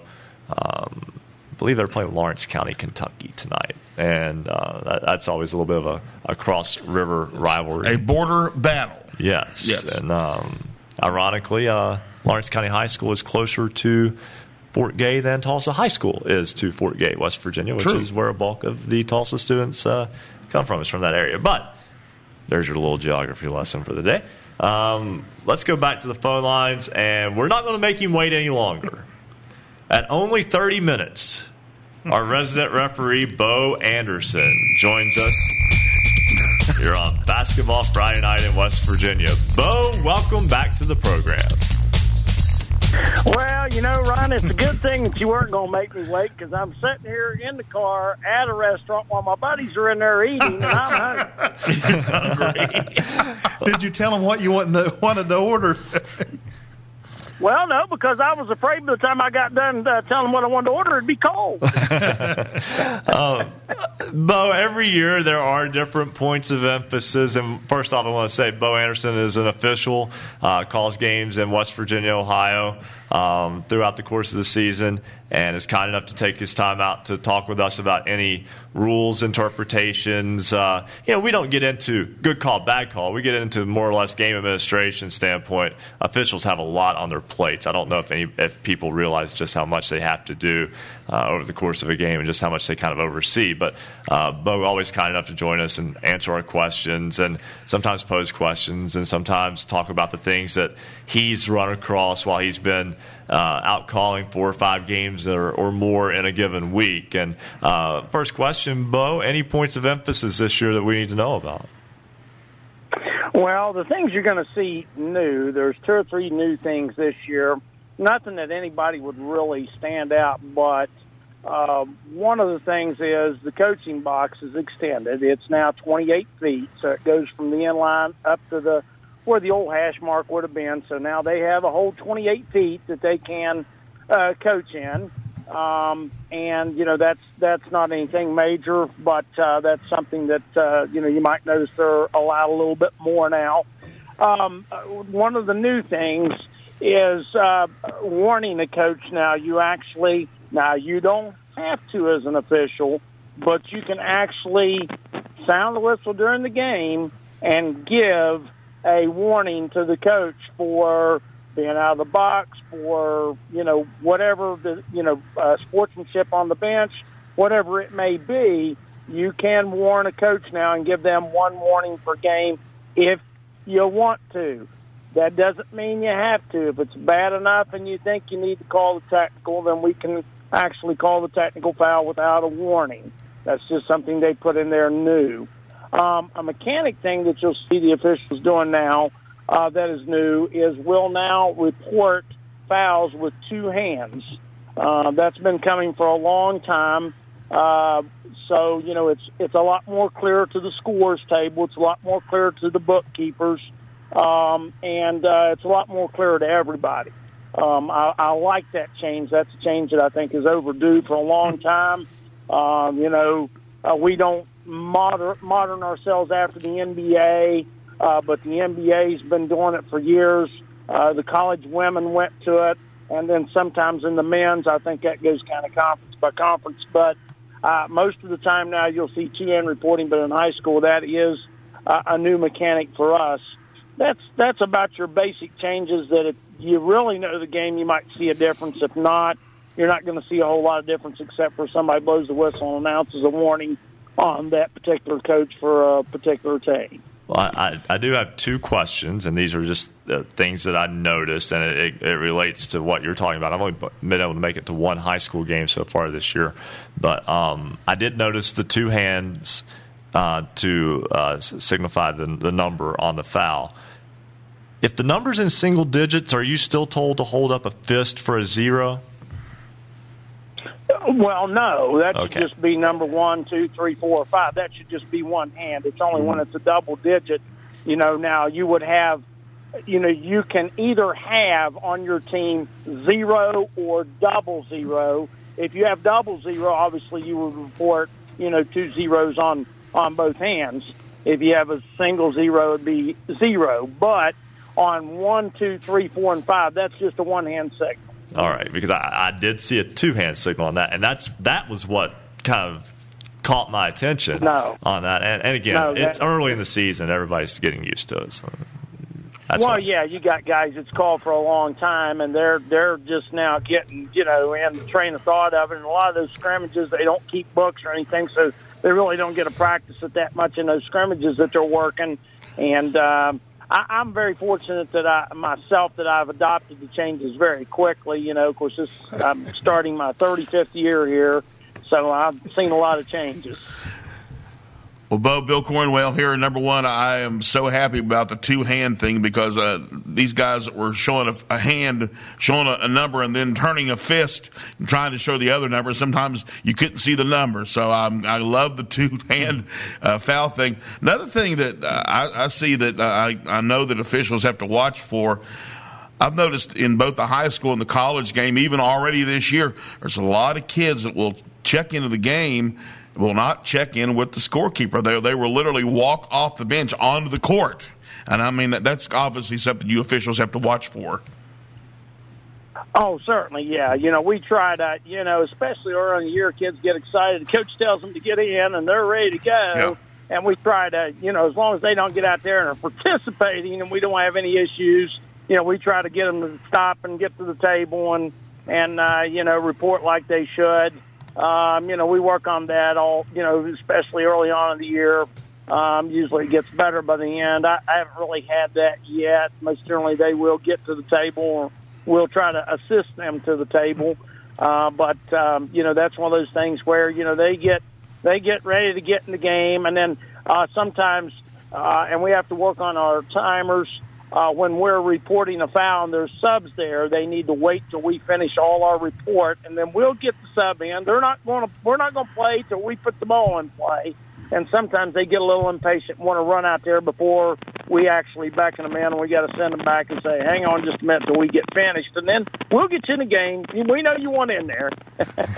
And my final question, Bo, and I apologize that we're running a little bit tight on time here, is you mentioned the coach's box. Now, the extension of that coach's box was toward the baseline, correct? Yeah, down to the end line, 28 foot. Now, you have some odd gyms where it's going to be hard to mark that off. So, you're going to have a little bit. Your coaching box is going to look a little odd, but you actually have a 28-foot coach's box that should start from the end line and work towards, the court. But, in some cases, that's not always going to be because the gyms are a little bit crazy when it comes to how they were designed, and some of them are so old that they weren't even thinking of coaches' boxes back then. So that makes it a little bit tough for some. But yes, it starts the end line, works its way up 28 feet, and that's where your coach's box should be. And I only bring that up because I know you're familiar with the setup at Wayne, and I did public address for a game at Wayne, and one of the coaches from the opposite side actually passed me up while coaching, and I was very confused. And blocking your view. And no one said anything. And now I still think that he was beyond the box, but that did happen, and I was very much like, what just happened here? Well, they should not be, unless it's really, they should not be in front of the scorer's table. Now, that's a definite no-no. And there really is not much exception to that at all. I do know a couple of gyms where if they put 28 foot, it would be in front of the scorer's table. But, and as officials, we're not going to catch everything, obviously. We've got a game to watch. The coaches get excited. They do get out. If we see them get out, we can try to talk them back into the box. If they're out bad enough, we can hit the whistle and say, okay, warning for the coach being out of the box. Or, we can immediately call the technical if we want to. We look at it from the standpoint of, we know they're going to get excited coaching as long as they're not fussing at us, we can talk them back into the box, use a little what I always teach in the officials class, common sense, and try to get them back in there and tell them to stay in there. And then, if they want to continue to get out, fine. But, we're not going to see them all the time because, we've got a game to referee too. But when we catch it, we got to move them back because, they can't be in front of the scores table. It's hard enough for the scorekeepers and the timers to be able to see the game sometimes to start with, depending on the position of the table. So we've got to be able to get them back in their box, and it's definite now that they've got 28 feet to work with. All right, that's our resident referee, Bo Anderson. Always appreciate him taking his time out to talk with us. We've got to take a break. When we come back, we'll have another check of your Marshall University Sports Journalism BasketballNight.com scoreboard. Also, we'll talk with David Hall, WDMX Mix 100, Williamstown boys and girls basketball, when Basketball Friday Night in West Virginia continues here on the Fast Break Sports Network. Basketball Friday Night in West Virginia will return in 2 minutes on the Fast Break Sports Network.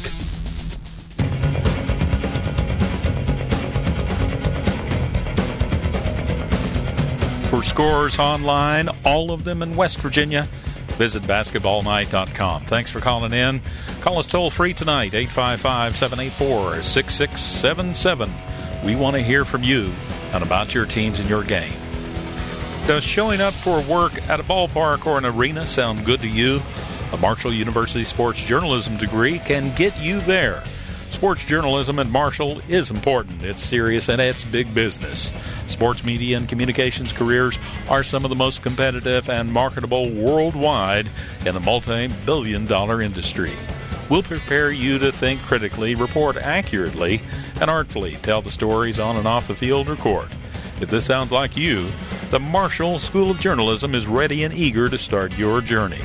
Learn more at marshall.edu/SOJMC. We want you to become part of the Basketball Friday Night in West Virginia family, of course. Thanks to all of our new followers. We've got tons of them. We appreciate that. Follow us on Twitter at @hoops_roundup, at @hoops_roundup. Tweet us your team's score. Give us your comments on the game at @hoops_roundup, at @hoops_roundup.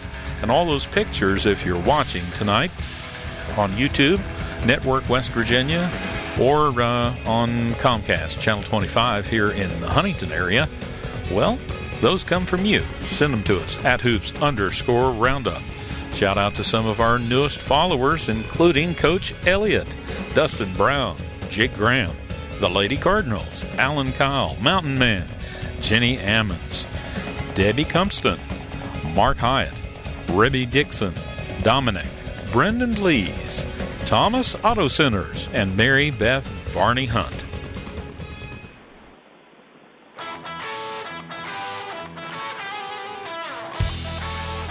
Celebrating high school basketball around the Mountain State. You're listening to Basketball Friday Night in West Virginia on the Fast Break Sports Network. Now, back to your hosts, Bill Cornwell, Joe Linville, Coach Rick Marone, and Ryan Epling. 10:37 on this Basketball Friday Night in West Virginia. We're running a little bit behind here, so we're going to go fast. It's time for our Marshall University Sports Journalism BasketballNight.com scoreboard. In the boys' side, it was Tyler Consolidated over the Cameron Dragons 64-60. Magnolia fell to Elkin 65-46. Oak Glen over Southside Beaver, Pennsylvania 52-49. In a tight one, it was Ripley over Grafton 55-54. Chapmanville, big winners tonight over Poca 86-41. Braxton County fell to Lincoln 62-66. It was University over Buchanan Upshur 78-53. Buffalo, the Bisons over Wahama 46-41. Charleston Catholic down the Sherman Tide tonight 51-43. It was Fayetteville over Meadowbridge 62-58. And another close one, Hurricane down Greenbrier East, and that game went to overtime 77-75. And Greenbrier West winners tonight over Independence 50-43. Tiger Valley down Harmon 69-37. It was North Marion over Liberty Harrison 74-45. Shady Spring big winners tonight over Liberty Raleigh 94-37. And another close one, it was the Van Bulldogs over the Lincoln County Panthers 72-68. The Wildcats Logan down the Scouts of Scott 92-70. It was the Morgantown Mohegans over Preston tonight 57-34. Riverview fell to Mount View 67-49. Nitro winners tonight over Nicholas County 75-69. Oak Hill, the Red Devils, big winners tonight over Pikeview, 93-34. It was Musselman over Parkersburg of Big Reds, 56-50. Philip Barber over Parkersburg Catholic, 47-39. Ravenswood over Ritchie County, 84-35. It was Webster County falling to Valley Fayette 67-53. Brook fell to the Polar Bears of Fairmont Senior 87-35. And it was Hedgesville, big winners tonight, over Silver Oak Academy 60-33. On the girls' side, start off with the Williamstown tournament. Wheeling Central Catholic all over the Polka Dots, 92-54. In the Tulsa tournament, the Barbara Marone Memorial Tournament, George Washington gets by with a 3-point win, 57-54 over the Wayne Pioneers. Summers County beats James Monroe tonight, 60-39. It was Craig County, Virginia over Montcalm, 46-39. Moorfield over East Hardy, 42-28. This was in the Hardy County Girls Hardwood Classic. Elsewhere, it was Tyler Consolidated beating St. Mary's 61-47. Midland Trail over Richwood 77-45. Riverview over Shady Springs 75-26. Westside beats the Man Hillbillies 62-32. East Fairmont falls to Hurricane 82-44. Big night for Mary Rogaszewski of Hurricane. 27 points, 12 rebounds, and 5 assists, so a double-double. Almost a triple-double for Mary Rogaszewski in that one. It was St. Francis, Maryland beating St. Joe 61-20. Spring Valley gets their season started off with a 49-33 win over Ripley. Pocahontas County over Bath County, Virginia, 53-14. And that's a look at the Marshall University Sports Journalism BasketballNight.com scoreboard. There you have it in all of its glory tonight. A scoreboard that is filling up, a scoreboard that we're still working to get final scores on. I know a lot of games, you have tournaments, you have some late starts. Hey, we're with you till midnight. If you can finish it before midnight, and let us know. We'll get that score on for you tonight. David Hall, WDMX Mix 100 in Williamstown. He covers Williamstown boys and girls basketball. So kind to hang in with us here tonight. And David. Great to be here, guys. Yeah, great to have you. Girls basketball tonight in Williamstown. A couple of big matchups there. Yeah, the Donnie Fenton Shootout. It's one of the great tournaments every year in Williamstown. And 4 teams were here tonight. Clay County, Lady Panthers, Polka Lady Dots, Wheeling Central, and Williamstown. The guys, the big thing is Wheeling Central, they took on the opening night. They defeated the Polka Dots. They beat them 92-54. I got to tell you, Wheeling Central's got everybody back. Eden Gaynor looks strong tonight, guys. 27 points. The girl can play. Taylor Duplaga, 18 points. They look really good. And I got to tell you what's interesting, they won 22 games last year leading into the semifinal state championship. Williamstown, as you can remember, knocked them off for that win. Williamstown wins tonight 83-53. Guys, it sets up a great game tomorrow. About 2:30, we're going to cover that game, the championship game. The Wheeling Central girls will take on the Williamstown Lady Jackets and Fred Sorrow, and we'll be calling. That's going to be a great matchup. Should be a very, very good game. And, this Williamstown girls team now 2-0 on the season. Obviously a ball club that likes to get up and down the floor. They basically press you from the opening tip sometimes. How about the boys team now? The boys, they're 1-0. They picked up a win over Wood County Christian on Tuesday, 67-33 to the final in that one. And moving into a game with Tyler Consolidated later this week. Yeah, I tell you, my broadcast partner, you guys may recognize this name, Coach Butch Powell, longtime basketball coach. Old Butch. You know Butch. Everybody knows Butch. So he's with me, and they took on Wood County Christian 67-33. The interesting thing, guys, when have you known two sets of brothers playing on a basketball team. Cutright, Carruthers, and Carruthers. Very young basketball team. They have a freshman starting, only the second time ever. A freshman, Xavier Carruthers, started Tuesday night. They have his brother, Boston Carruthers, a sophomore. They have, on the other side, they have Cutright, a junior and a sophomore. Very young basketball team. They're going to be tested, though, I think, really strong Tuesday night. We're going to go up to Tyler. That was a good game up there. And Rick Leach is coaching up there, so that's going to be fun. We're going to go up there Tuesday night, tip-off at 7:30, Coach Powell and I, so that'll be a good game. And I think that'll be a good test for these young guys.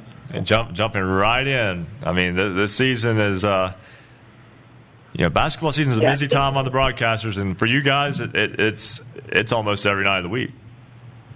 Yeah, it is, and by day I'm a chiropractor, and by night I do the radio, so whatever it takes. And I got to tell you guys, not only do I the radio, but I do part-time athletic trainer for the kids as well, helping them. But, the big thing is they go to Tyler the following Thursday, that Ritchie County comes in.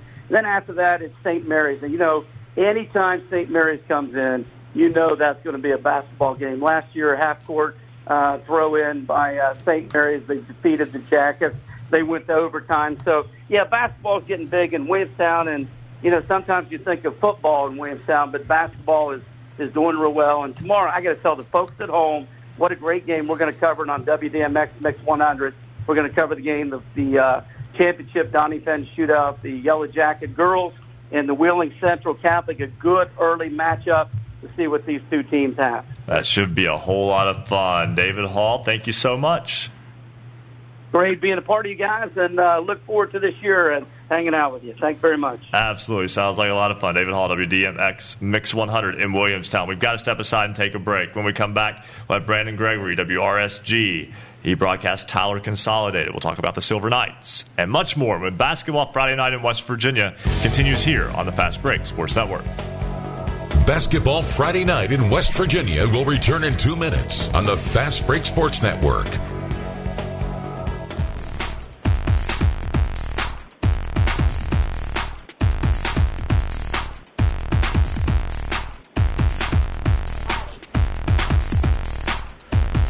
If you love basketball, then there's only one place to be on Friday nights after the game. It's Basketball Friday Night in West Virginia. We want you to become part of Basketball Friday Night in West Virginia, and we keep mentioning all those people following us on Twitter. Thanks for doing that. At @hoops_roundup. At @hoops_roundup. Something else we want you to do, send us pictures from your games, and we will feature them. If you're watching right now on YouTube, Periscope, Network West Virginia, or anywhere we have video, you'll be able to see all those pictures from your games. Send them to us, and we'll put them out there. Hey, don't forget, tonight at midnight, we will have a new poll question. We haven't decided what that is yet, but it's a poll question. You'll have all week to vote in that, and we'll tell you the results at the end of the show next week.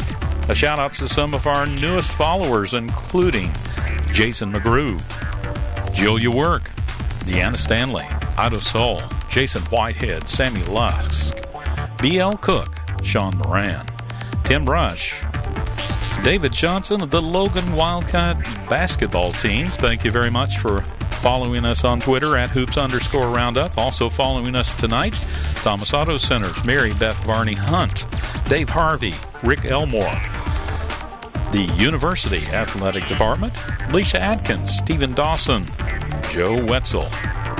Follow us on Twitter at @hoops_roundup, at @hoops_roundup. We'd like to hear from you tonight. Call us 855-784-6677.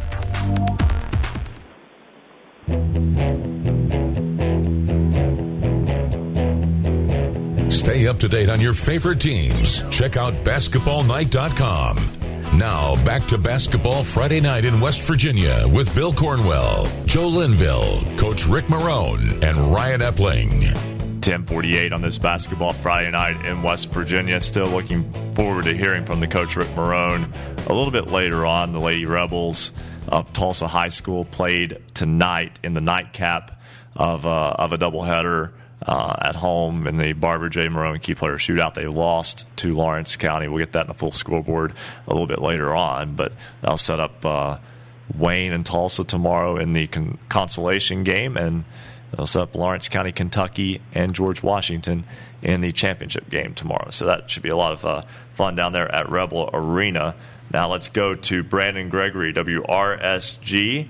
They cover Tyler Consolidated and the Silver Knights. And Brandon with us now. Brandon, basketball season kind of hits you almost like it hits you with a full court press, because when it's time to go, it's full bore till March. Yeah, well, and I just finished football season 2 weeks ago, so they texted me Wednesday. I was like, hey, are you ready to do a game on Friday? And I'm like, sure. I completely am hard. So, yeah, it was good to get back in tonight, and Tyler Consolidated. The girls went 10 deep and beat St. Mary's 61-47. Joey Walton was big. She had a double-double, points and rebounds.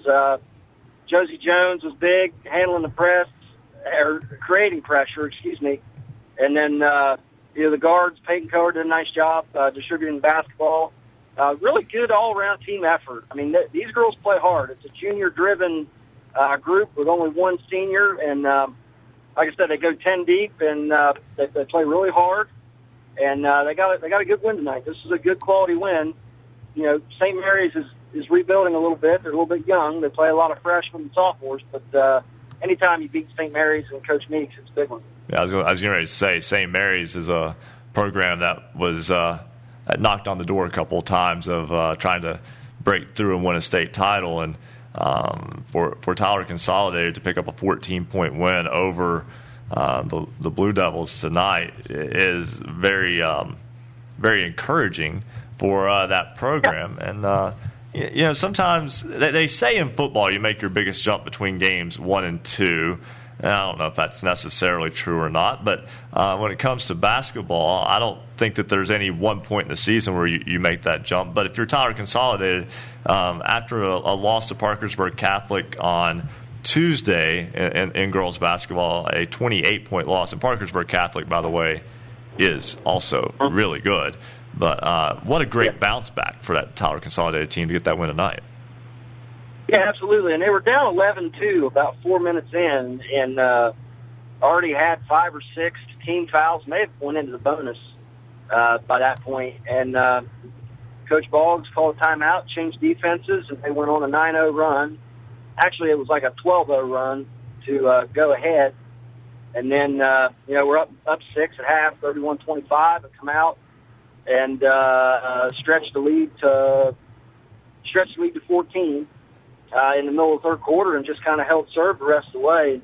They did a really nice job. Not a lot of when they turned the ball over, it was on stop clocks and stop possessions, so there wasn't a lot of run-outs, and which helped. They still struggle a little bit of handling the basketball, but when those turnovers aren't turning into points, that's a good thing. So it worked out well tonight. They rotated well defensively. They were able to get some run-outs, because St. Mary's is very young, and basketball guys know the last thing kids learn is rotations defensively. So, to get the jump on them and go out and get some layups, get some easy shots, really kind of help the girls' confidence. And they battled. They battled really hard. Joey Walton was in on, it seemed like every tip ball around the bucket. She was in on it. Every defensive and offensive rebound, she was at least getting her hands on it, or getting a hand on it, or tip or something. So this is going to be a pretty good group, I think. Should be a lot of fun this year. Brandon, we appreciate you calling and look forward to talking with you again throughout the season. Yeah, well, I'm just glad I didn't have to follow Jerry West or, anybody like that this time. So, good. Hey, good. You just keep waiting. Later in the year, we'll get you again. You are the Will Wheaton to my Shelton Cooper, my friend. there you go. That's Brandon Gregory, WRSG, throwing out a Big Bang reference there right at the end. Let's go back to the phones, and we have a few minutes here. We'll go to Sam Blizzard after the break, but before that, let's go to Lance Sutherland, the head coach of the Hurricane Redskins. Hurricane picks up a nice win tonight, spoils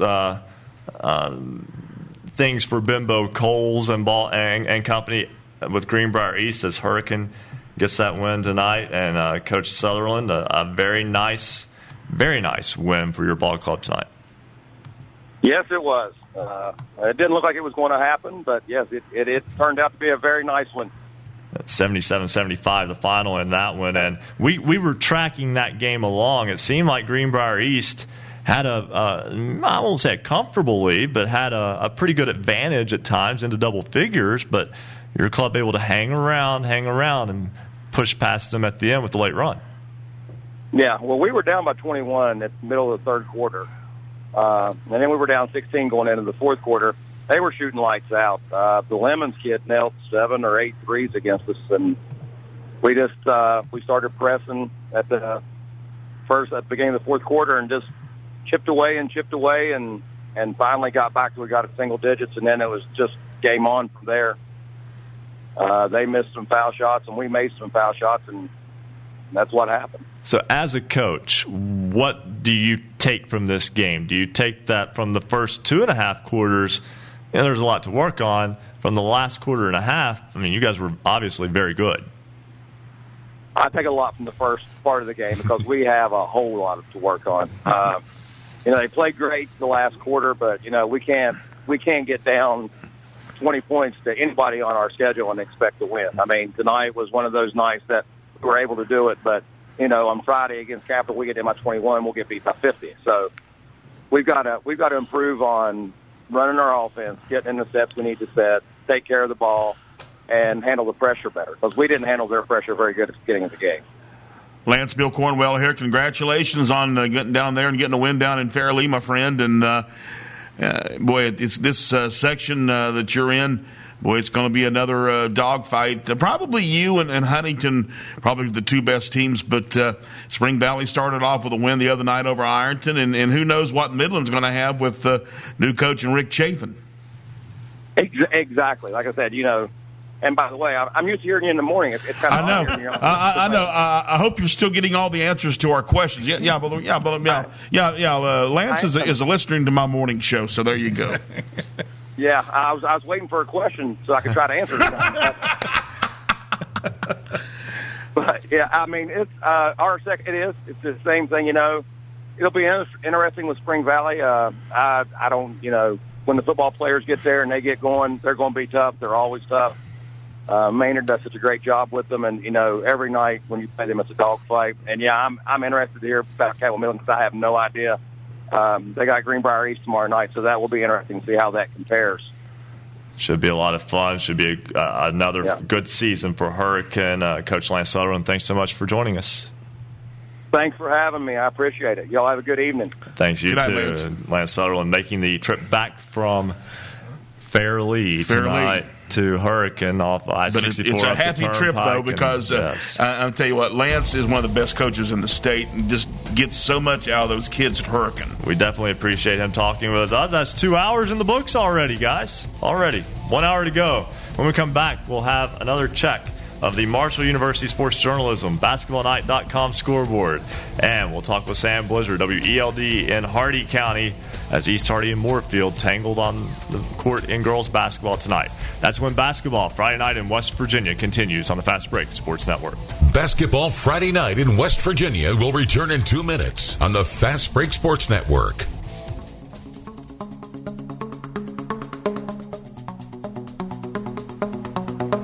For scores online, all of them in West Virginia, visit basketballnight.com.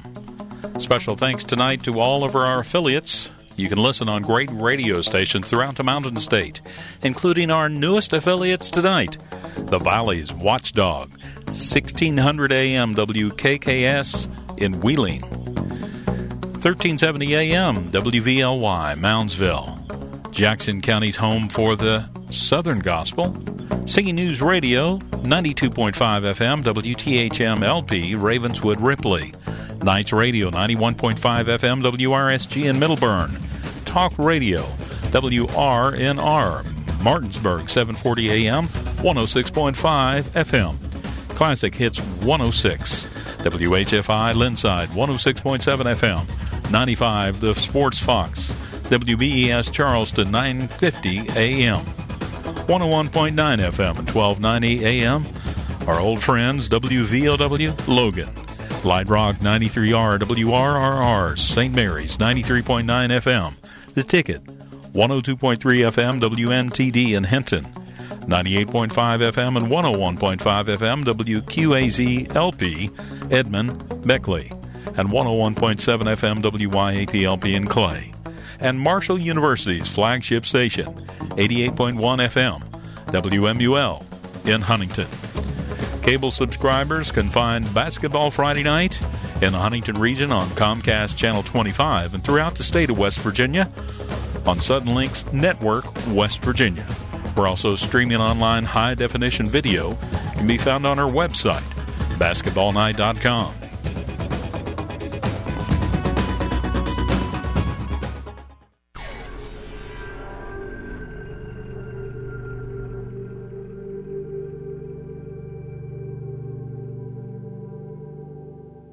Welcome back to Basketball Friday Night in West Virginia.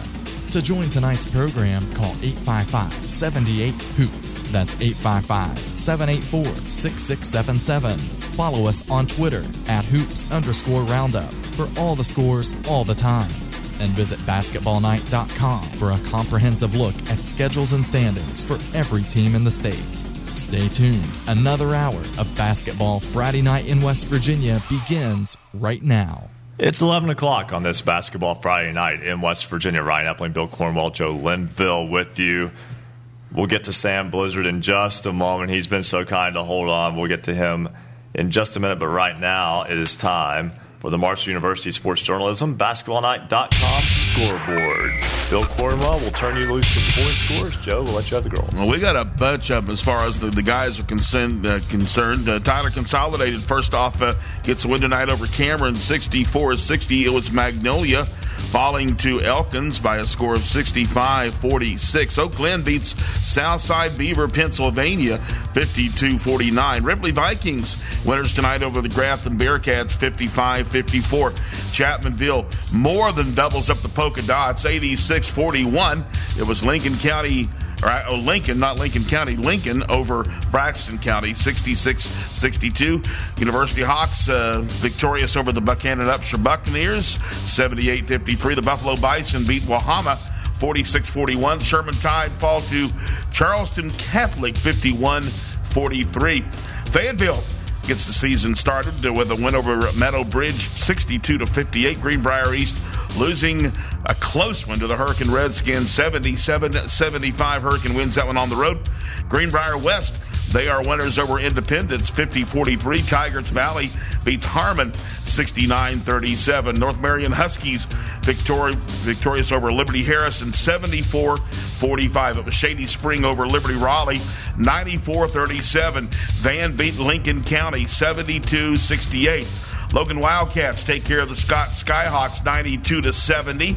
It was Craig County, Virginia beating Montcalm, 46-39. Preston loses to Morgantown, 57-34.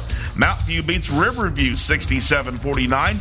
Nitro victorious over Nicholas County, 75-69. Oak Hill beats Pikeview, 93-34. Parkersburg falls to Musselman, 56-50. Philip Barber, 61. Parkersburg Catholic, 56. Pocahontas County beat Bath County, Virginia. This one almost a skunk, 53-14.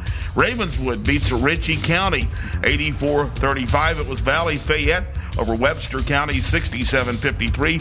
Fairmont Senior takes care of Brook, 87-35. And finally, it's Hedgesville, 60. Silver Oak Academy, Maryland, 33. On the girls' side of the scoreboard, it was Wheeling Central over the Polka Dots tonight, 92-54. That was up in Williamstown at a tournament. Then it was the Wayne Pioneers falling by 3 to George Washington in the tournament we talked about, the Barbara Marone tournament down in Tulsa. The Mavericks of James Monroe fell to Summers County tonight, 60-39. It was Craig County, Virginia over Montcalm, 46-39. Moorfield down East Hardy, 42-28. Tyler Consolidated over the Blue Devils of St. Mary's 61-47. Midland Trail down Richwood tonight 77-45. It was Lawrence County, Kentucky taking down the Tulsa Rebels 51-35. Lawrence County will meet George Washington in the championship game tomorrow in that tournament. It was the Riverview Raiders over Shady Spring tonight, 75-26. Westside down Man, 62-32. Hurricane, the Redskins over East Fairmont, 82-44. St. Francis, Maryland over St. Joe, 61-20. That is a final score. Spring Valley down to Ripley tonight, 49-33. Pocahontas County defeated Bath County, Virginia, 53-14. And that's a look at your Marshall University Sports Journalism BasketballNight.com scoreboard. And Joe, I'm like you. I had to do a double take on that Huntington St. Joe score, but that is legit. They are playing in an event in Washington, D.C., and they did indeed lose to that St. Francis, Maryland team. Obviously, got to be a pretty good one, 61-20, and they're playing Georgetown Prep tomorrow. Also, a boys score just in. Brook Point, D.C., the Blackhawks defeat Spring Mills 60-40. That game played at Musselman tonight. Let's go back to the phone. Sam Blizzard, WELD in Hardy County. He had the East Hardy Moorfield girls game tonight. He joins us now on Basketball Friday Night in West Virginia. And Sam, we joked about it last year. It feels like just about every Friday night, East Hardy and Moorfield get together on the basketball court in either boys or girls action. Tonight, the girls do battle, and it was a victory for the Yellow Jackets. It was a 14-point spread there at the end, Ryan, but it was basically a 5 to 7-point game through most of the game. East Hardy did not score in the first quarter, but amazingly, going into the half, they were only down, I believe, 6 points. Just a scrappy, tough game both ways. Lindsey Rinker, who I believe was one of the players of the week there towards the end of last season as a freshman, 16 points tonight for Moorfield to lead the attack. It should be still always an interesting season. Moorfield last year had the heartbreaking finish against Union. Yes. The half-court shot that went in, that was ruled good. We looked at it. We looked at the video. It probably was late, but it was bang bang. It was tough to tell. But at the same time, that Moorfield ball club obviously kind of having to rebound from that this year, and that can leave a bad taste in your mouth in the all season. And they were able to come out, like you said, and get the win tonight. Absolutely. And going into tonight's game, East Hardy had already picked up 2 wins on the season. East Hardy had defeated Berkeley Springs and Petersburg, 2 AA clubs. So, it could have been a little bit of fatigue there towards the end of this one there for East Hardy. Julia Hahn led them with 14 points. But, we've had Petersburg on the boys' side. They defeated a AAA Hampshire club over here this week. East Hardy the win over Paw Paw. So, it's here. Basketball season's upon us, Ryan. Hey, and next Friday night, boys basketball, Moorfield and East Hardy. Absolutely. We probably could have just left the table setting up where we were broadcasting tonight. And actually, I tuned in a little while ago when you had Mr. Anderson, the official, on, and the call that he was talking about where they blow the whistle and go over and warn one of the coaches, we actually saw that in this game tonight. That's something and that's different, and that's clearly different because anytime before when the whistle is blown to stop play while a coach is arguing, and it has to do with that, it's resulted in a technical foul. Did that create any confusion tonight? Basically, probably just for me trying to broadcast it. But the gentleman that was helping me broadcast, he is a former official, and he kind of looked at me and said, "That's odd. Usually during the game when that whistle blows, that's pretty much an automatic technical on the coach." But we were kind of scratching our head, wondering why it wasn't. But now we know. Hey, And that is why we do Basketball Friday Night in West Virginia.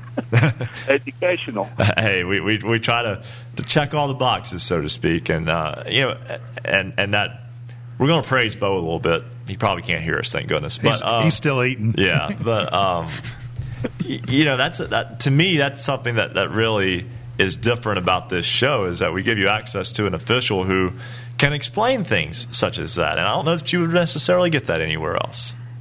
No, definitely not. It would be kind of nice with a lot of the fans would listen in and, maybe make it a little bit easier on these officials during the games. It's a hard enough job as is. Absolutely.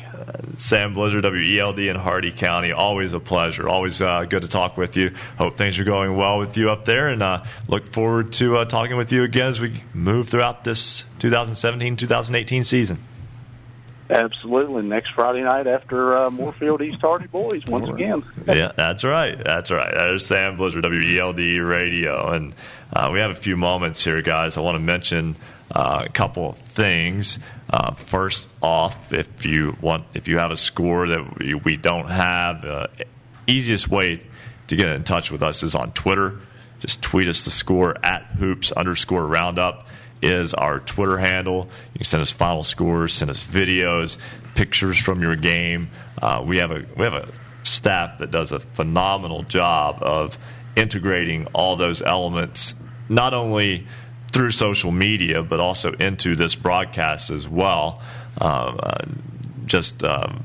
Can't thank them enough for the work that they do. Also, want to remind you, we've had a couple of submissions. We aren't doing it this week. We'll start next week, I believe. But with our Standout Athlete of the Week, you can make those submissions online, basketballnight.com. You can follow the pathway there to make those submissions on your nominee for Standout Athlete of the Week. And just so you all know, you only have to send it once. It's not that we only, if you send it today, your nominee is not eliminated if they're not chosen next Friday. They stay in the pool. So that's how that works. Yeah, our first couple of nominees, I think we had an athlete from Riverside and an athlete from Fairmont Senior. Mm-hmm. So we're getting started. Just send those nominations in. East Fairmont. Okay. Yeah. And we appreciate the folks who take their time out to do that as well. And that's something that's really been a big help for us. Now, you mentioned Fairmont Senior. Maybe a little bit of clairvoyance. Mm-hmm. Joining us now is the head coach of the Polar Bears boys team, Dave Retton. Coach Retton, yes. Yeah, we've got Coach Retton with us now. And, Coach, big win for your ball club tonight over Brooke. Yes, sir. We played really well in the second half. I was pleased with just how our guys handled, we call it distractions. When, you have the game in hand, I think there's a tendency when you're 15, 16 years old to just maybe get out of things that we characteristically do. And we really stayed true to what we wanted to accomplish, how we wanted to play the game, how we wanted to share the ball, how we wanted to sit down and just work on our defense. And I was really pleased with our second half, and hopefully that's a just a sign of what kind of ball club we can have if we continue to work and make improvement. You won your second straight Class AA championship a year ago in Charleston, got to cut down the nets there at the Charleston Civic Center Coliseum. This ball club heaped with expectations as well, as you mentioned, able to handle those to this point. And at the same time, each team takes its own identity. Even though you have many of the same faces that you've had before, you get a different mix of kids when a few kids graduate over the course of time. And how are you able to kind of mold this team? And even with the fact that you've got a very talented team, it still takes a little bit of patience. It does. It with a talented team, it really requires, not requires, we're going to be as good as we play together. And, that's one of the things that I was very disappointed in our two scrimmages. We I think we've played very team-oriented basketball in practice, and we had 2 scrimmage games against Wheeling Park and University. And, I think we, won those games, but we just didn't play as a unit. And one of the things that we talked about was, hey, individually, I'm sure that, a lot of our guys would be 25, would be really high scorers on a lot of other teams, but that's not our style. We share the basketball, we preach it, we teach it, we demand it, we expect it, and the kids expect it. It's not like, we have selfish kids. We got kids that want to win and are winners. It just, they needed reminded, and I think our players reminded themselves. We talked about it at length after we reviewed the game. Saw some things that we didn't like against University, and I say we didn't like, our team didn't like, and I think that was maybe a turning point of a young season. I know we have a lot of basketball to play, but we challenged them, we called them out, they accepted it, and that's why I was really pleased with tonight. It wasn't the margin of victory; it was how we played, and we played together, and we really shared the ball. And I saw a lot of maturity on the floor. You have a big lead. I'm going to go get mine. I'm going to get my points. I'm going to go. And I didn't see that with our basketball team. Hey, Coach, it's Joe Linville. One of our earlier callers saw part of your game tonight and was talking about, you guys had about 5 or 6 dunks there just back to back. And I just looked up your roster. You've got 3 kids over 6'6". I mean, like you said, some of these kids, want to step out and be superstars, but the key thing is teamwork and playing as a team. Your thoughts on that going forward, and how much pressure does the community put on you as a coach after winning these state championships to bring home a trophy again this year? To answer your first question, it's huge because when we play against a team of that's well coached, when we play against a group that plays together as a team, we're going to be tested, and we need to. It takes away your rhythm, to practice one way and then go into a game and play a different way. It's not. You don't develop any continuity, any timing. So, as we continue to make strides in that, it's really interesting. I look back. And I told our kids this. I said, I've never had a 20-point scorer. I've never had a 20-point scorer in 20-some years of coaching. And I'm not proud of that fact. I'm just saying, we probably could have had many 20-point scorers.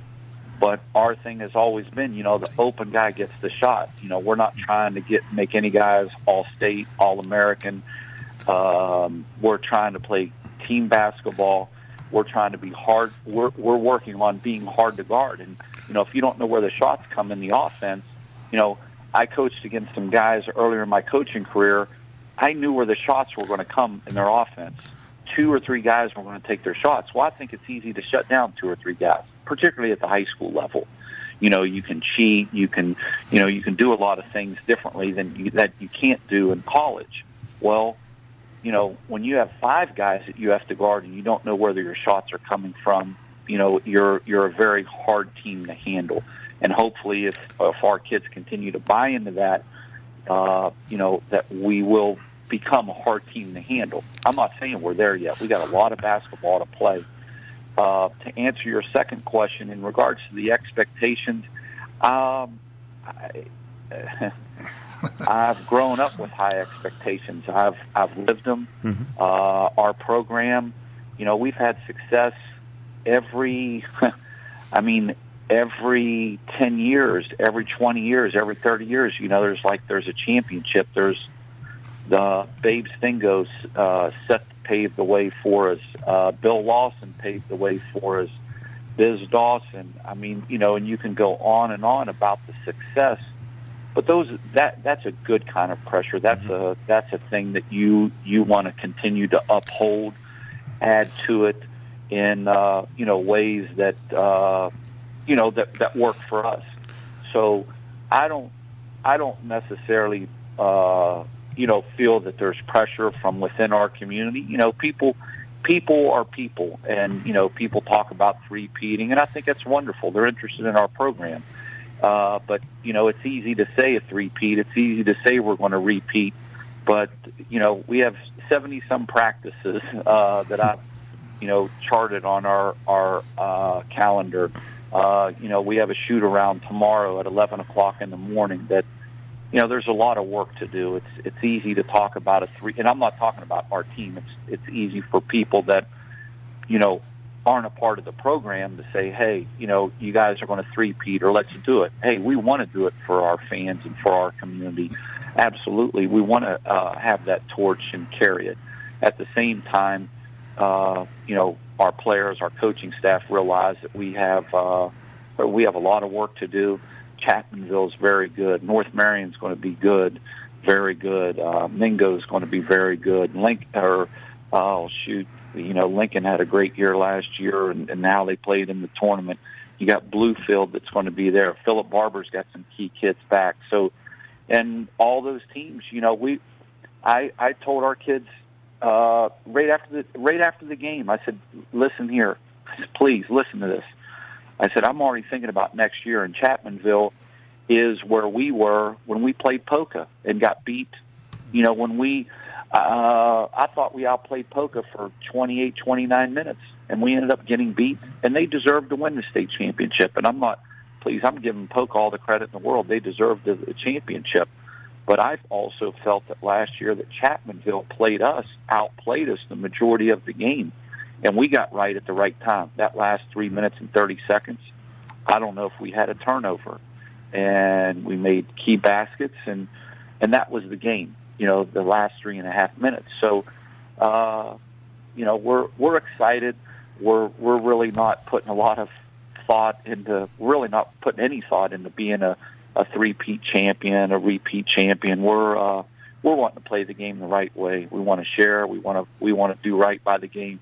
We want to play hard and represent our school and the players that have come before in our program, and the coaching and the coaches that have coached in our program, and represent them and do the best job we can.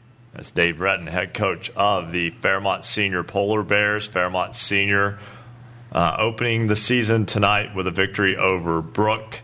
And Coach Retton, once again, congratulations. We didn't get to talk to you after the state championship last year. Congratulations on your second straight. And congratulations on your win tonight. And best wishes as we go throughout the season.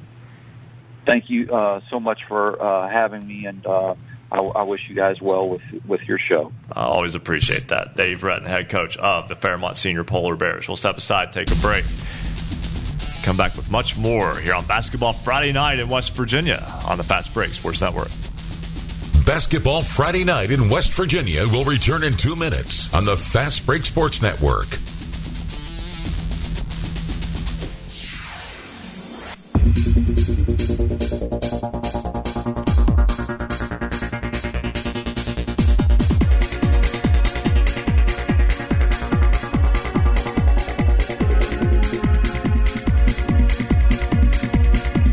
High school basketball's voice in the Mountain State. This is Basketball Friday Night in West Virginia. The Marshall University Sports Journalism degree is designed for you to find a job to put your knowledge and training to work after graduation. The program allows for students to concentrate in one of 3 exciting areas: print, public relations, or broadcasting. Our curriculum features skill-based courses and prioritizes hands-on real-life experiences that not only expose the students' work to the public, but also to sports journalism professionals who are often willing to provide crucial feedback and career-launching advice. Marshall has 15 varsity teams that afford sports journalism majors the opportunities to cover them in any media format, including text, online, photo, radio, and video. Hands-on experiences come through Marshall's student-powered media, the Parthenon, WMUL Radio, and Herd TV, as well as communications campaigns, off-campus internships, and an expansive alumni network in all areas of expertise. The Marshall University School of Journalism is ready and eager to help you start your sports media career. Learn more about the exciting possibilities by visiting marshall.edu/SOJMC. Follow us on Twitter at @hoops_roundup, @hoops_roundup. Shout out to our newest followers, including Jordan Nicely, Chris Hunt, Peyton Adams, Kyle Powers. Thank you, Kyle, for helping us out tonight.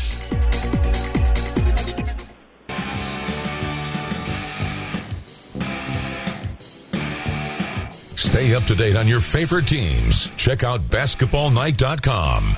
Now, back to Basketball Friday Night in West Virginia with Bill Cornwell, Joe Linville, Coach Rick Marone, and Ryan Epling. 11:24 on this Basketball Friday Night in West Virginia. First full Friday night of high school basketball in the Mountain State. So glad to be back on the airwaves. However you may be tuned into us, there are a multitude of ways. I don't know how Marcus keeps up with them all. But we thank you, our viewers, for watching, for listening on our on the Fast Break Sports Network, our 20-plus affiliates now. We cover just about all of the state, and we're getting there. We're still working on that, and it's a team effort. It takes a lot of work and a lot of effort, and a lot of people put in a lot of time on it. And technically, listening online, we do cover the state. We cover the world. That's right. Yeah, if you're in Thailand right now, you can listen in, get your West Virginia high school basketball fix. We're big in Thailand, I hear. But anyway, something that I wanted to mention here also. If you're watching, if you can see, if you can't, I'll describe to you. A little bit of a change on the set this year. We normally have jerseys and shirts representing schools such as Paw Paw in front of us. But on the set right now are a pair of awards. We've got a Marcom Gold Award. That was for the February 24th, 2017 edition of Basketball Friday Night in West Virginia. It won a gold award for radio programming, and obviously, guys, 224-17 was a great show. Mm-hmm. Must have been. Right there at the end of the regular season. It must have been pretty good. And also, you heard us mention that we want our Standout Athlete of the Week nominations. We have a Hermes Platinum Award. It may look silver. That's actually platinum. Mm-hmm. That was for our special correspondent, Dylan Stone, for his Standout Athlete of the Week segments. So congratulations to him. He did a phenomenal job with that. Again, we hope to start back with that again next week. But, those awards are nice. It's kind of validation that somebody out there thinks the show is pretty good. And we thank them for that. Absolutely. Not just friends and family of us patting us on the back saying, good job.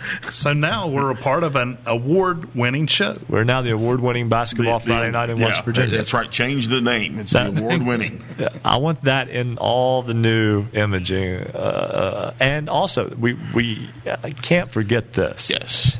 Back in June, I believe it was. Maybe in July. It all runs together. Yeah. It was hot. A few months ago. It was hot. Yeah. We were all invited to the governor's reception room of the West Virginia State Capitol, where we were honored to receive certificates of recognition from Governor Jim Justice, the head girls basketball coach at Greenbrier East, and the former head boys basketball coach of the Spartans as well. And that was a good time to go up there. Senator Mark Maynard, whose district covers from Wayne County down into Mercer County. It's a very oddly drawn district, but State Senator Mark Maynard there to present us those certificates back in the summer, and we appreciate that as well. And Hazel Dameron was awarded as a distinguished West Virginian. Yes. And, deservedly so. Yeah, absolutely. And for all her years of service. And her part is our show, too. Yeah. People don't know this, but we do have some people who listen, and specifically not just because they're basketball fans. They listen because they know more of the technical side of radio. It's like, well, did you like the show or not? And it goes beyond. Did you get basketball scores that you were looking for? Did you find out how your favorite team did, et cetera, et cetera? And she's been a big part of that behind the scenes. So is Dr. Chuck Bailey, the faculty advisor, the student advisor, faculty advisor, WMUL student radio station at Marshall University, where we emanate our broadcast from every Friday night. And, I don't want to delve too far into it. Yeah, there's nobody. A lot of people back there. Yeah, and if I say something here that's out of line, I apologize. And anybody that's listening that has a little bit of power within Wayne County, don't take this personal. It's not that at all. But WFGH was taken off the air after 40 plus years. The Wayne County Board of Education decided that the central office, I should say, decided that it was just not an expense that they felt they could incur any longer. It was pennies compared to the budget yearly. So that was their decision. They made it. I know efforts are being made right now to get the stations back on the air before the license expires. It's just it's unfortunate for the folks of Wayne County who grew up on WFGH. Well, it's a travesty, and of course, because of that, folks in Wayne County didn't get to hear the football this fall, and they had two playoff teams in Wayne and Spring Valley that they'd love to have been able to follow this year and didn't have that opportunity. Wayne County has had a team in the Super 6 2011, 2012, 2013, 2015, 2016, and 2017. And no radio stations to cover the three this year. Think about that for a moment. So, that's, again, it's not aimed at anyone in particular. Don't take it that way. But I know some people tend to have a little bit of a thin skin sometimes, and it's not meant that way at all. This is for the folks of Wayne County who, pay their taxes as well. That's right. And even besides sports, amount of it goes to the school system. Broadcasting school updates. It's a community service. Exactly. Yes. And it's much needed anywhere. And I'll tell you something Fred Dameron would always do. Vern Stanfield did it before him. The elementary school kids in Wayne County would all send their their Christmas wish list into Santa, and he would read them all on the air, and they would listen in their classrooms, and that was always a neat little thing. I remember when I did that in first grade. I asked for a live snake. I don't like snakes. Why does that surprise me? I don't like snakes at all, Bill. That's the more bizarre part about it. But that was what I asked for in first grade. But I'm with you. I echo everything that you say. Let's get the heads together and let's get this worked out and let's get it working again. The Barbara J. Marone key player shootout tonight at Tulsa High School. I called a number of those games over the years on WFGH. It was unavailable tonight for anyone from George Washington, Wayne, Glen Hayes, Fort Gay, Crum, Dunlow, Genoa, Lavalette, Louisa, Fallsburg, the surrounding areas. Couldn't listen to those games tonight. That's a shame. We'll be back with more Basketball Friday night in West Virginia here on the Fast Break Sports Network. Basketball Friday night in West Virginia will return in 2 minutes on the Fast Break Sports Network.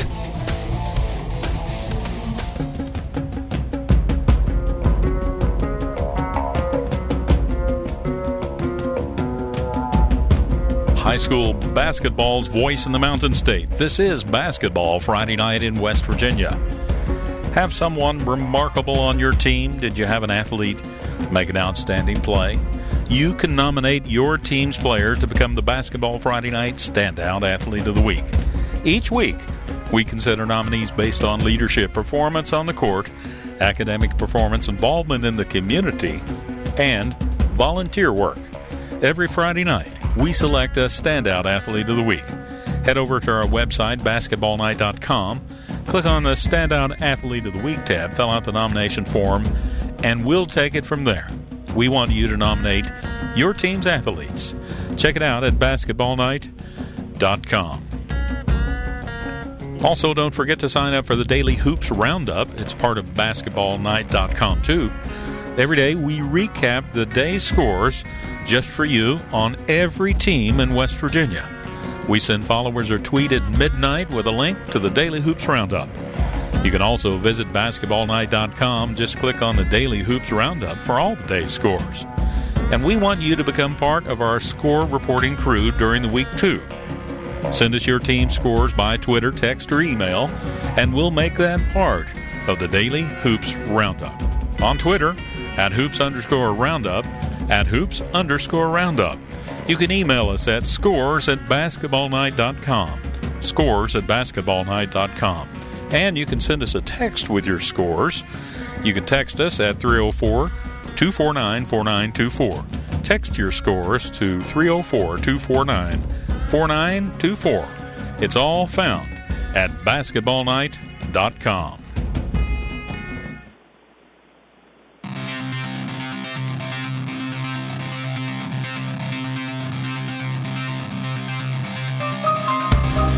Stay up to date on your favorite teams. Check out basketballnight.com. Now, back to Basketball Friday Night in West Virginia with Bill Cornwell, Joe Linville, Coach Rick Marone, and Ryan Epling. It's 11:34 on this Basketball Friday Night in West Virginia. Ryan Epling, Joe Linville, Bill Cornwell with you. If you're watching on one of the video streams, we put up the pictures. That collage is done upstairs, and just, again, great work to fill in the breaks. But sometimes the pictures catch us a little funny right out of the break. It was a great picture. It was good. Yeah, it looked like some kids from Hamlin, and all I wanted for Christmas is a state championship. Yeah. I guess they meant Lincoln County. I don't know. Yeah, and for that school, softball's been very good over the years. They've been pretty competitive in girls basketball. Yeah, I did see Lincoln County's girls basketball team earlier this year. They're in a little bit of a rebuild mode. Mm-hmm. I think they'll be pretty good in about a year or two.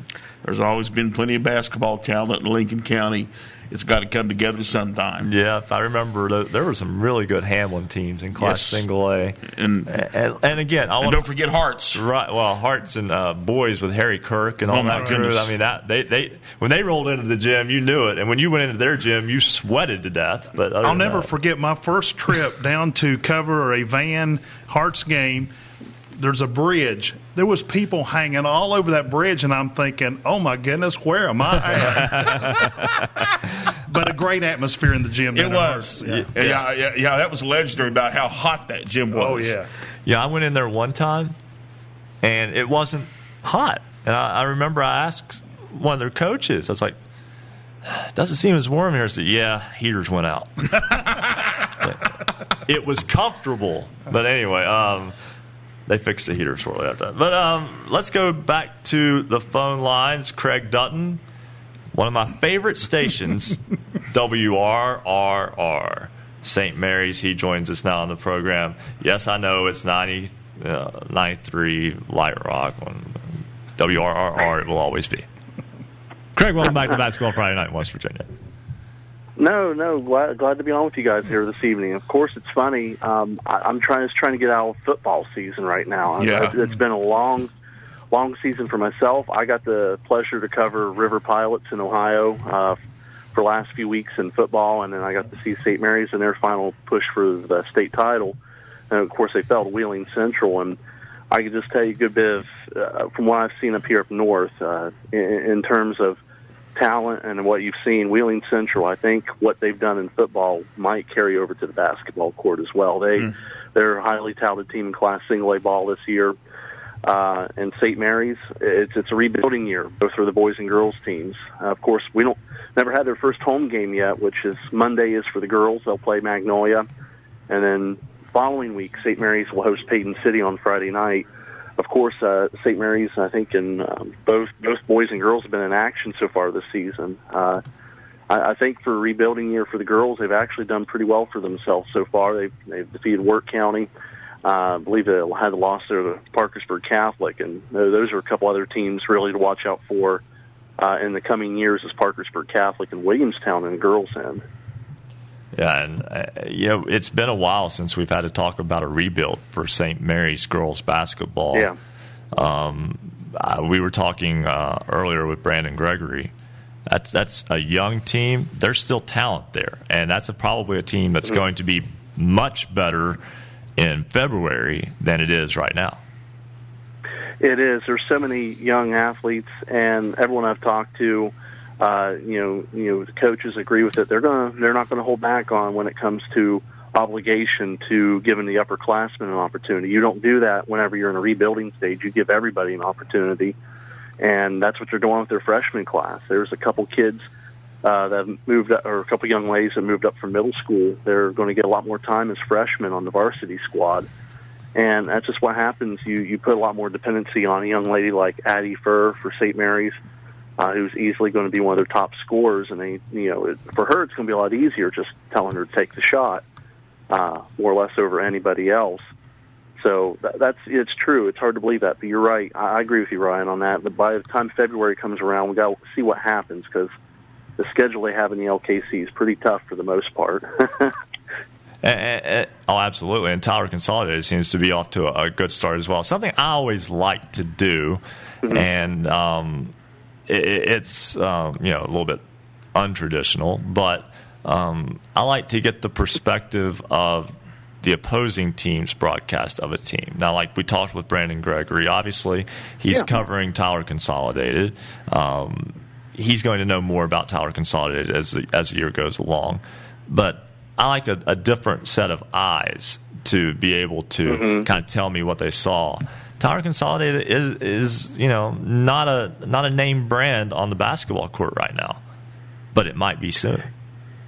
It might be soon. Kathy Boggs, who took over the program a few years back, that's always been the one thing I hate saying. I've covered them in football and radio. It's funny, you talk about Brandon. I'm going to be actually carrying the part-time duty on 92.3 this year and calling games on there for Tyler this year. So it's funny, Brandon will give you a report, and I can give you a couple set eyes here eventually for the Silver Knights on both boys and girls. But you're right, the girls program, they've lost a bit of talent from the last few years. There's one girl that really sticks out that's played a lot as an underclassman, and her name's Jolie Walton. I don't know how much of impact she's had early on this season, but of course she's athletic director and head football coach Ryan Walton's daughter, and really has made an impact on different sides of the sports all up there. She's one name I really could see sticking out for that team in the future years. I hate shifting it to the boys' side, but what's really impressive is former Parkersburg South athletic director Rick Leach is now taking over the boys' helm for Tyler Consolidated, and I feel in that in itself is going to be a big boost and shot in the arm to Tyler Consolidated's boys' program.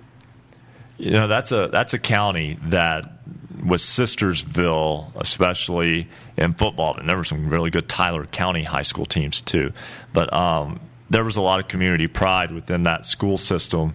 You talk about Jeff Swisher and those names and the success they had on the football field a long time ago. Consolidation, the school's in Middleburn now. It's it's out away from town. You can lose your identity a little bit. And I know Tyler Consolidated had some really good football teams right when they first opened. But since then, it's been a little bit hit and miss for the Silver Knights.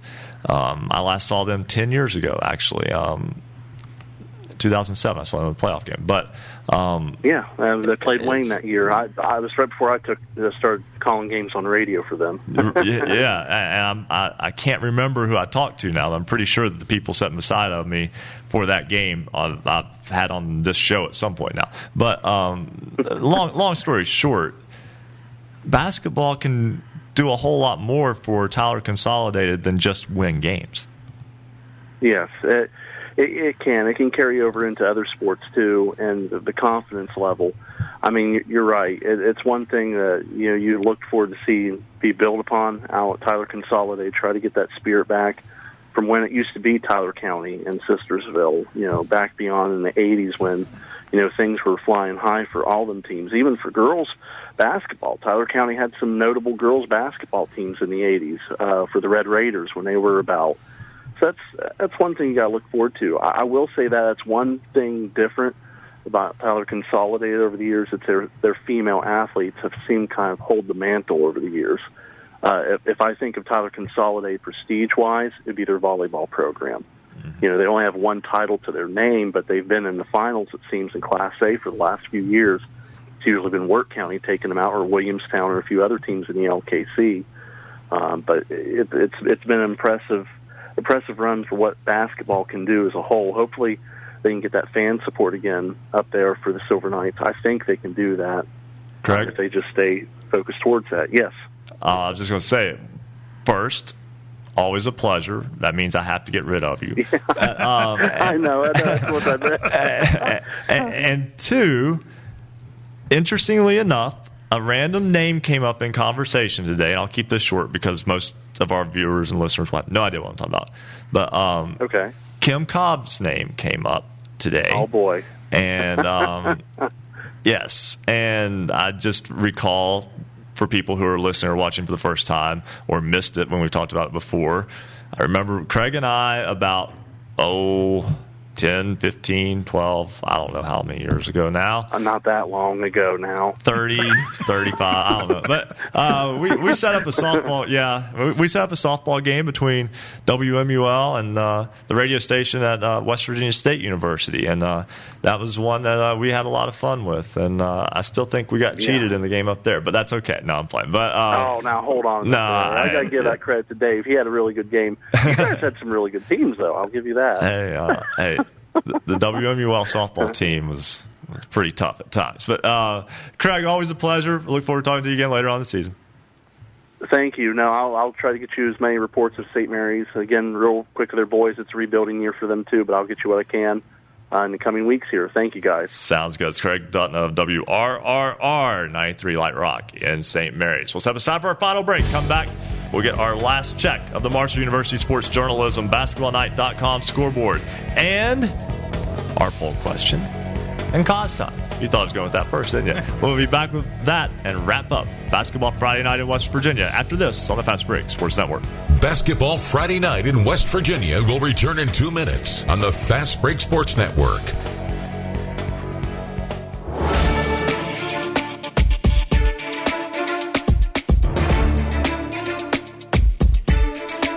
For scores online, all of them in West Virginia. Visit basketballnight.com. Special thanks tonight to all of our affiliates. Of course, if you're watching on Network West Virginia, Suddenlink, or Comcast Channel 25 in the Huntington area. Also, great radio stations throughout the Mountain State, including our newest affiliates tonight, the Valley's Watchdog, 1600 AM WKKX in Wheeling, 1370 AM WVLY Moundsville, Jackson County's home for Southern Gospel, Singing News Radio, 92.5 FM WTHM LP, Ravenswood, Ripley, Knights Radio, 91.5 FM WRSG in Middleburn, Talk Radio, WRNR, Martinsburg, 740 AM 106.5 FM, Classic Hits 106, WHFI Linside, 106.7 FM, 95 The Sports Fox, WBES Charleston, 950 AM, 101.9 FM, and 1290 AM. Our friends in Logan, WVOW Logan, Light Rock 93R, WRRR, St. Mary's, 93.9 FM. The Ticket, 102.3 FM, WMTD in Hinton, 98.5 FM and 101.5 FM, WQAZLP Edmond, Beckley, 101.7 FM, WYAPLP in Clay. And, of course, Marshall University's flagship station, 88.1 FM, WMUL in Huntington. We're also streaming online, high-definition video. You can find it on our website and also on Twitter, Periscope. Thanks for joining us here at Basketball Friday Night in West Virginia.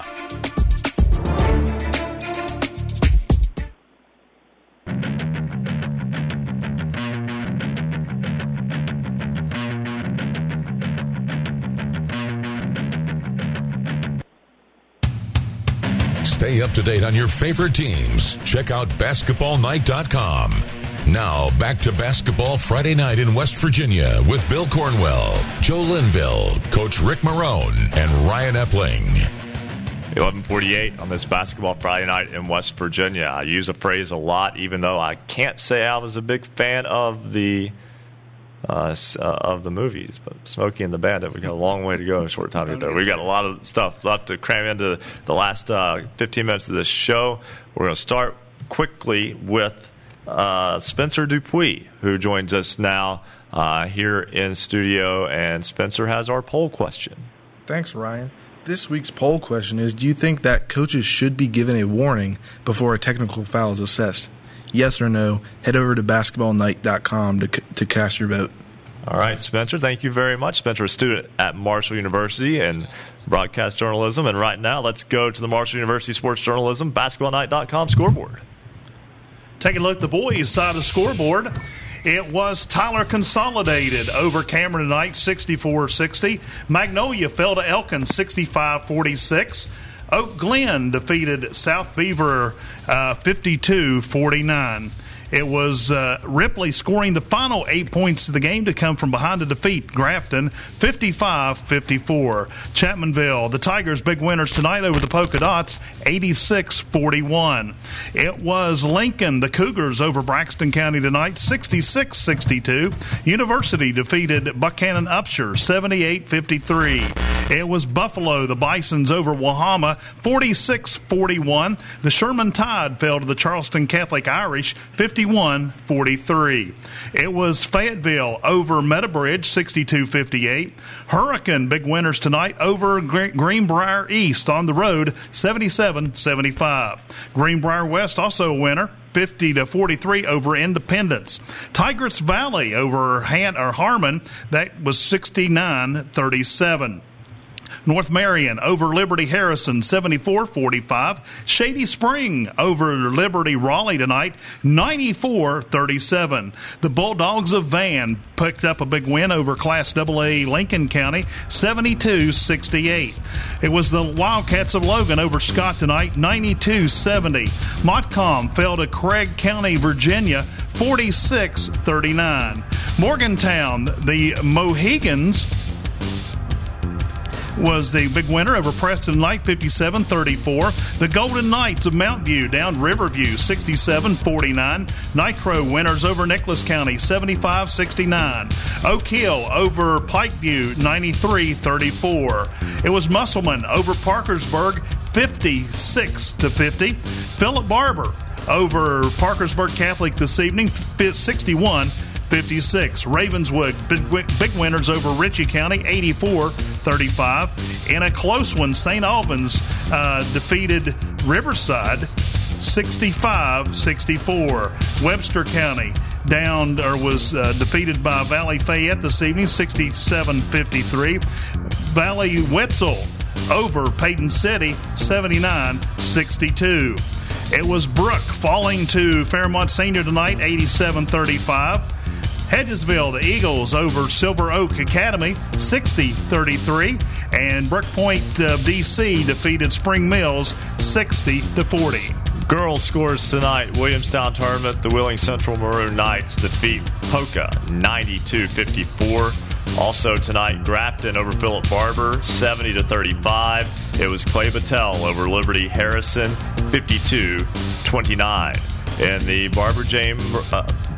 Marone Key Player Shootout at Tulsa High School tonight, it was George Washington defeating Wayne 57-54. Also tonight, Summers County defeats James Monroe 60-39. Parkersburg Catholic over Gilmer County 71-37. It was Craig County, Virginia over Montcalm, the Generals Fall on the road 46-39.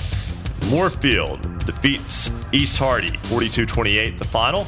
Tyler Consolidated a 61-47 winner over St. Mary's. It was Midland Trail defeating Richwood 77-46. Lawrence County goes on the road, beats Tulsa in that other Barbara J. Marone Key Player Shootout contest 51-35 the final in that one. Also, Riverview beats Shady Spring 75-26. It was Ritchie County over Work County 46-32. Westside, a 30-point winner over Man 62-32. Hurricane defeats East Fairmont 82-44. St. Francis of Maryland defeats St. Joe 61-20. Spring Valley picks up a win over Ripley 49-33. Pocahontas County beats Bath County, Virginia 53-14. And Clay County lost to Williamstown, guys. I remember that. Somebody got it backwards. We got that one backwards. Yeah, it was Williamstown picked up a win tonight over Clay County. That's your basketball night Marshall University Sports Journalism, basketballnight.com scoreboard update. And before we run out of time, I want to wish good luck to all the cheerleading squads in Charleston. Tomorrow is the state cheerleading championship, and good luck, ladies. Should be a lot. And some gentlemen. Yes, and you mentioned big events. The name synonymous with big events is Rick Kozlowski of the Martinsburg Journal. If it's a big event, he's there. Cause in the I wonder house. if he's got his snow shovel out yet. Hey, Rick joins us now on the program. Rick, how are things in Martinsburg tonight? Well,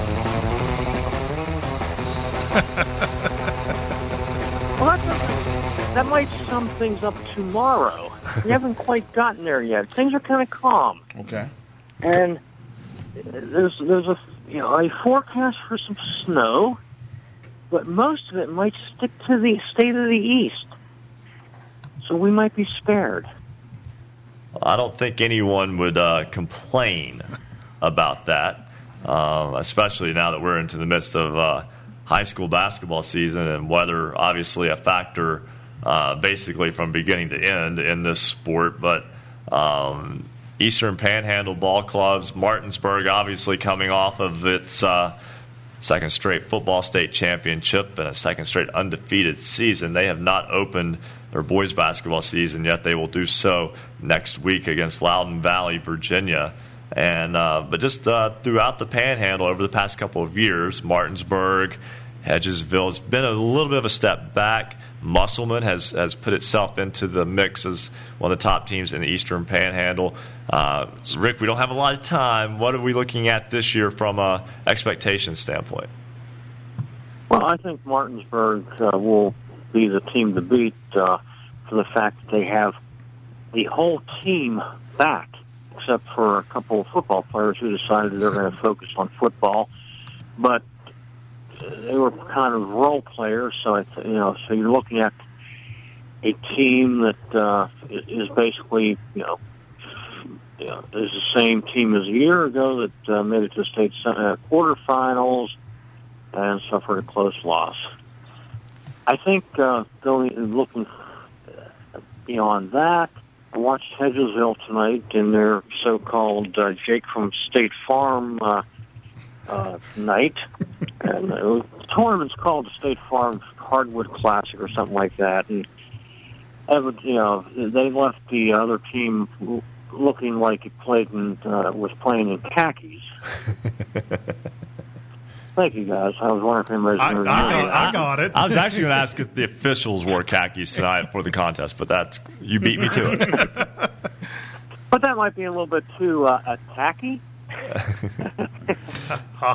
But I think Hedgesville virtually has the same team back, same 5 starters. They're pretty experienced, as does Washington. Washington has 5 starting players back from a year ago, from a team that was near 500. They seem to think that they got some good things going on. I watched them tonight in the Hedgesville Mixer, and it was a very uninspired effort, I thought, by them. And I don't know.